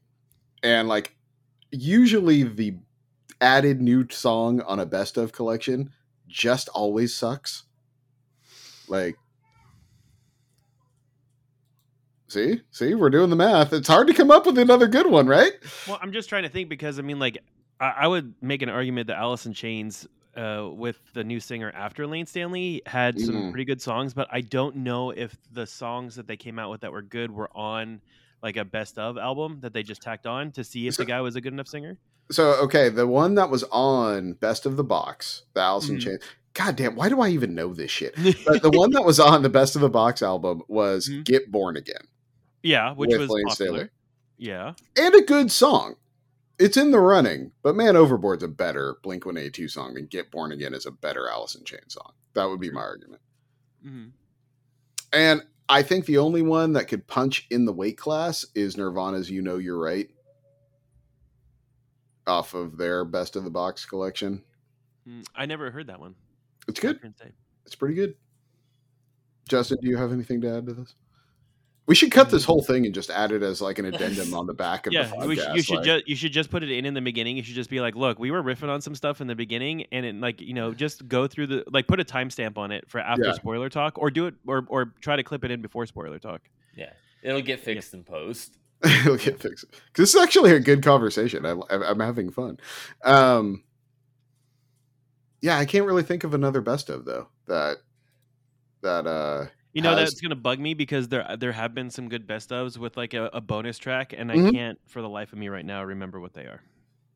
Well, and it's like funny because I can't think of any because I usually didn't buy best of CDs because usually if I liked them enough, I had all their other CDs anyway, so it's like I wasn't gonna buy the same songs I already own again. Well, and to bring this around, you know, the LimeWire and BearShares and Napsters of the world really killed that because you could just download the one new song.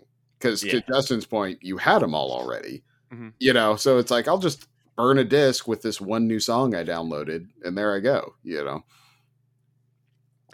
Yeah, now they're trying to ruin that on like Apple iTunes and shit like that, because it's like, if you want that one song, you got to buy the whole album. It's like album only. You're like, fuck you guys, dude. Like, I just want that one song. I'm just going to go on your, I guess I'll just subscribe to your streaming service and get it for free. I do like that. In the modern world, they're just pretending torrents don't exist. Yeah, it's just people forgot. It's like Pirate Bay. I've never heard of her. What? Huh? Yeah. I just think it was funny too that we were talking about music because I went to a party on Friday night and we were playing our music through their speaker thing, and there was multiple times where they were like, "Yeah, we're not feeling this," and like changed it, and I'm like, "Oof!" Like. And I'm like, Megan's like, dude, like, do we have weird taste in music? And I was like, no. I'm like, they don't deserve our music.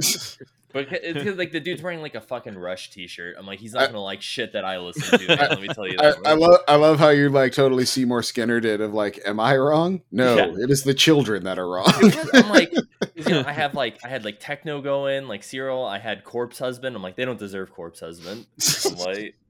It's like that meme of the dude standing in the corner and everybody else partying, and he's just holding his beer, and he's like, they don't know what good music is. Exactly. And I'm like, you know what? On the way home, we're going to play our playlist, and we're going to play it extra loud because fuck them. I do like how Megan became like weirdly self-aware. Like, wait, are we wrong here? Yeah. Like, she's like, dude, we've been bobbing along to it, and they're like, what the fuck is this garbage that's on here right now? And I'm like, you shut your goddamn mouth. Like, this isn't Geddy Lee. Like, what is this? Dude, they like put on, oh god, what's the, like, don't stop believing. Like, they put that song on. I'm like, dude, like, come on, man. It's the next generation Sweet Caroline. Like, white people love that shit. You know? Exactly. Yeah, and they were trying to get everyone to sing along, and I'm like, you really turned off what I was playing for this? I mean, drunk enough, sure. Like, let's get a drunken sing-along. You're gonna hate coming to my wedding, my friend. There will be zero Corpse Husband at Shannon's wedding. I'm just putting that out there right We'll now. See. I'll give the DJ a Hamilton. I'm like, bro, Miss You by Corpse Husband. Put it on. You want to clear the dance floor pretty fast. I can tell you right now. This is going to be you and Megan out there on the dance floor. And you better carry that load, bud. You better carry it. Shannon's parents just staring at each other like, what is fucking happening right now? Like, no, that's okay because my dad's going to be there trying to slip the dude $100 bill to play Sonny and Cher's I Got You, Babe, because that was his wedding song. And he likes to hear it at every single wedding.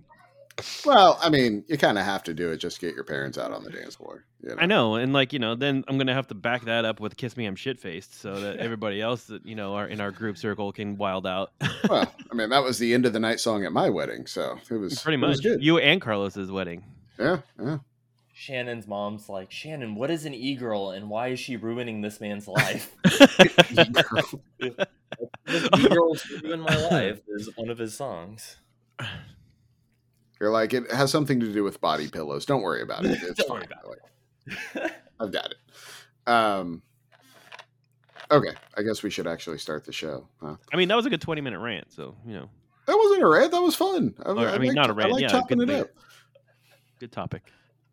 and I learned how randomly my synapses fire when I start talking music and I start pulling random shit in. Like it's it's good stuff. I know, like you almost took my Alice in Chains fan card from me. You got like you got a pull from like their box collection. I was like, holy shit! You should check out that song, "Get Born Again." It's great. I will. And You Know You're Right by Nirvana, also banger. I'm still waiting for the unreleased track on the Five Finger Death Punch best of. I heard a lot of that this weekend. That was like your shit. I mean, 10 years ago. I mean, like that was Theory of a Dead Man, Rob Zombie, and Five Finger Death Punch. okay. Wait, hold on. Pause. Theory of a Dead Man, like Bad Girlfriend. Like, were you playing that shit unironically? Yes. Bad Girlfriend might be one of the worst songs I've ever heard. Like, straight up. You're right. I I mean, you're not wrong. To be fair, musically, it's fine. The lyrics of that song are goddamn painful. Like, Look, I will listen to like the first 2 Theory of a Dead Man albums, but like once they kind of hit mainstream, that's kind of when I stopped. Like, really, kind of like when their music started to become more poppy than rock. Like, that's kind of when I went. Like, I checked out. I feel that way about the first 2 Godsmack albums. Mm-hmm. Like, the first 2 Godsmack albums were rad, and then they started showing up in like U.S. Navy commercials, and I'm like, oh no, we're not doing this anymore. Though I have to admit that first Godsmack album pulled me in because I was dating a girl at the time that looked like the girl on the album cover. Mm-hmm. And I was like, oh, this has to be good.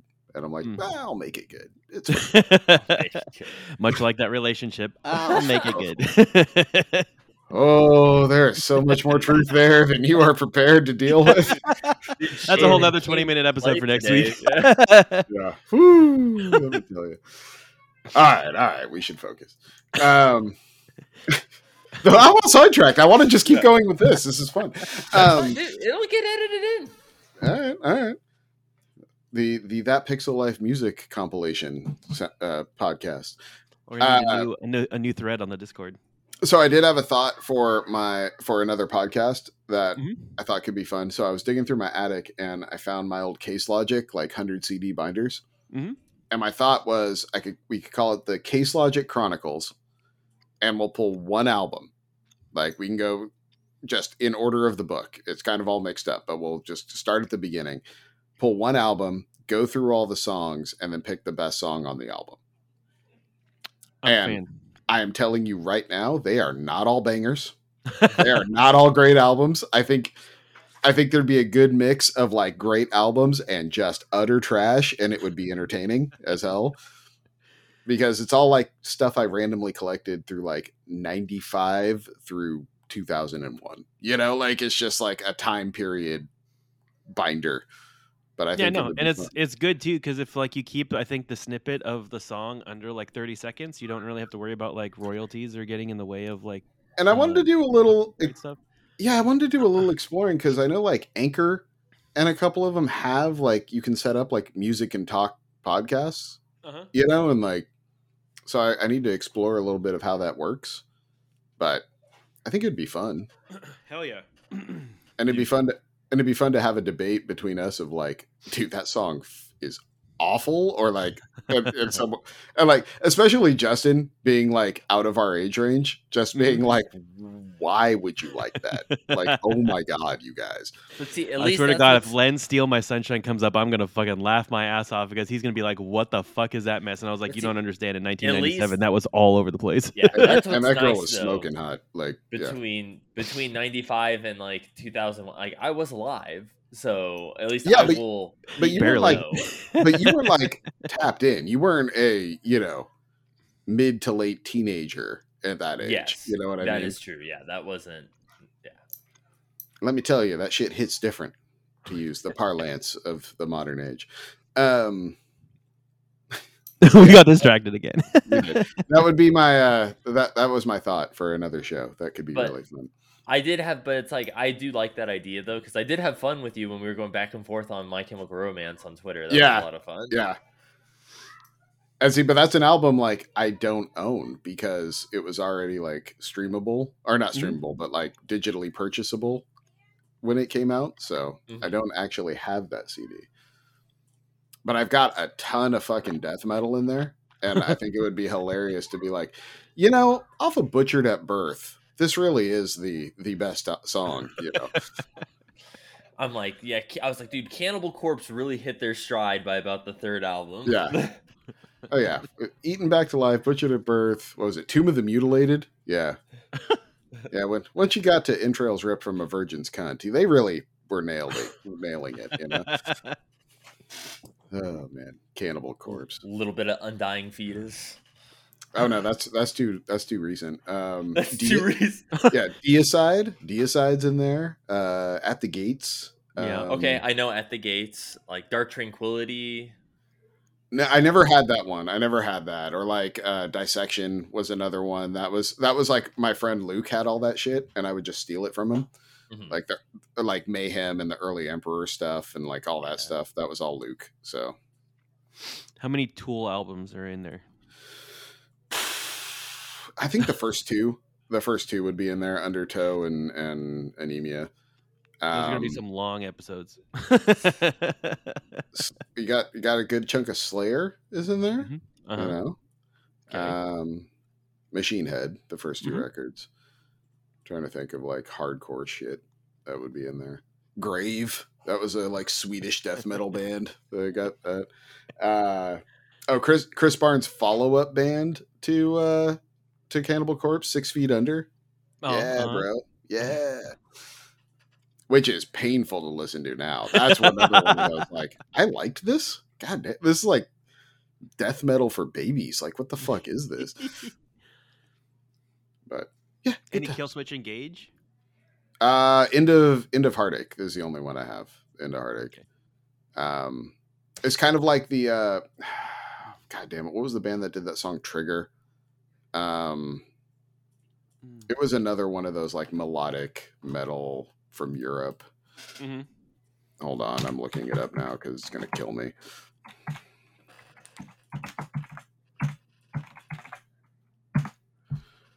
In Flames. Oh yeah. Oh dude, I used to fuck with In Flames. They had that one album that was all just like medieval. Yeah, that was so good. That was my favorite. I used to listen to that while I was at work all the time. I think I saw them at like a Vans Warped Tour once or something. I saw an In Flames Killswitch Engage co-tour. That was really good. That's dope. Fin Troll. It's like Nordic death metal, but it's all about trolls. It's rad. Every song sounds like a pirate drinking song. It's fucking great. I was like, I used to be into like the Ale Storms and the goddamn Corpichelli or however you pronounce it. What's the the metal band that's fronted by a woman? Hold on. If you pull this out of your hat, dude. Arch Enemy? Yes. There it is. Dude, I fuck with Arch Enemy. Dude, I loved Arch Enemy so much. Like, it blew my mind when I found out that was a female that did the vocalist. And it's cool because she's on, which we'll talk about it, but she does some of the, like, I think one of the songs in Metal Hellsinger. Oh, really? They got her to do vocals, yeah. What's the there's another one with My Ruin. Did you ever listen to My Ruin? Mm-mm. They're another one where it's fronted by they have a woman fronting the band, but her vocals are fucking rad. Like, it's way more of the like down Pantera style metal, like way more sludgy melodic type stuff, but her vocals are fucking sick as hell. Yeah, it's like I really like the OTEP. Oh yeah. Obituary. Ghost Flowers. Nile was in there. All right, we actually got like, this is the podcast. Yeah, this is we've now made it. We've now done it. This is the podcast. Okay. Are we ready? Yes. Now that I've drank my cup of coffee and we're not even started.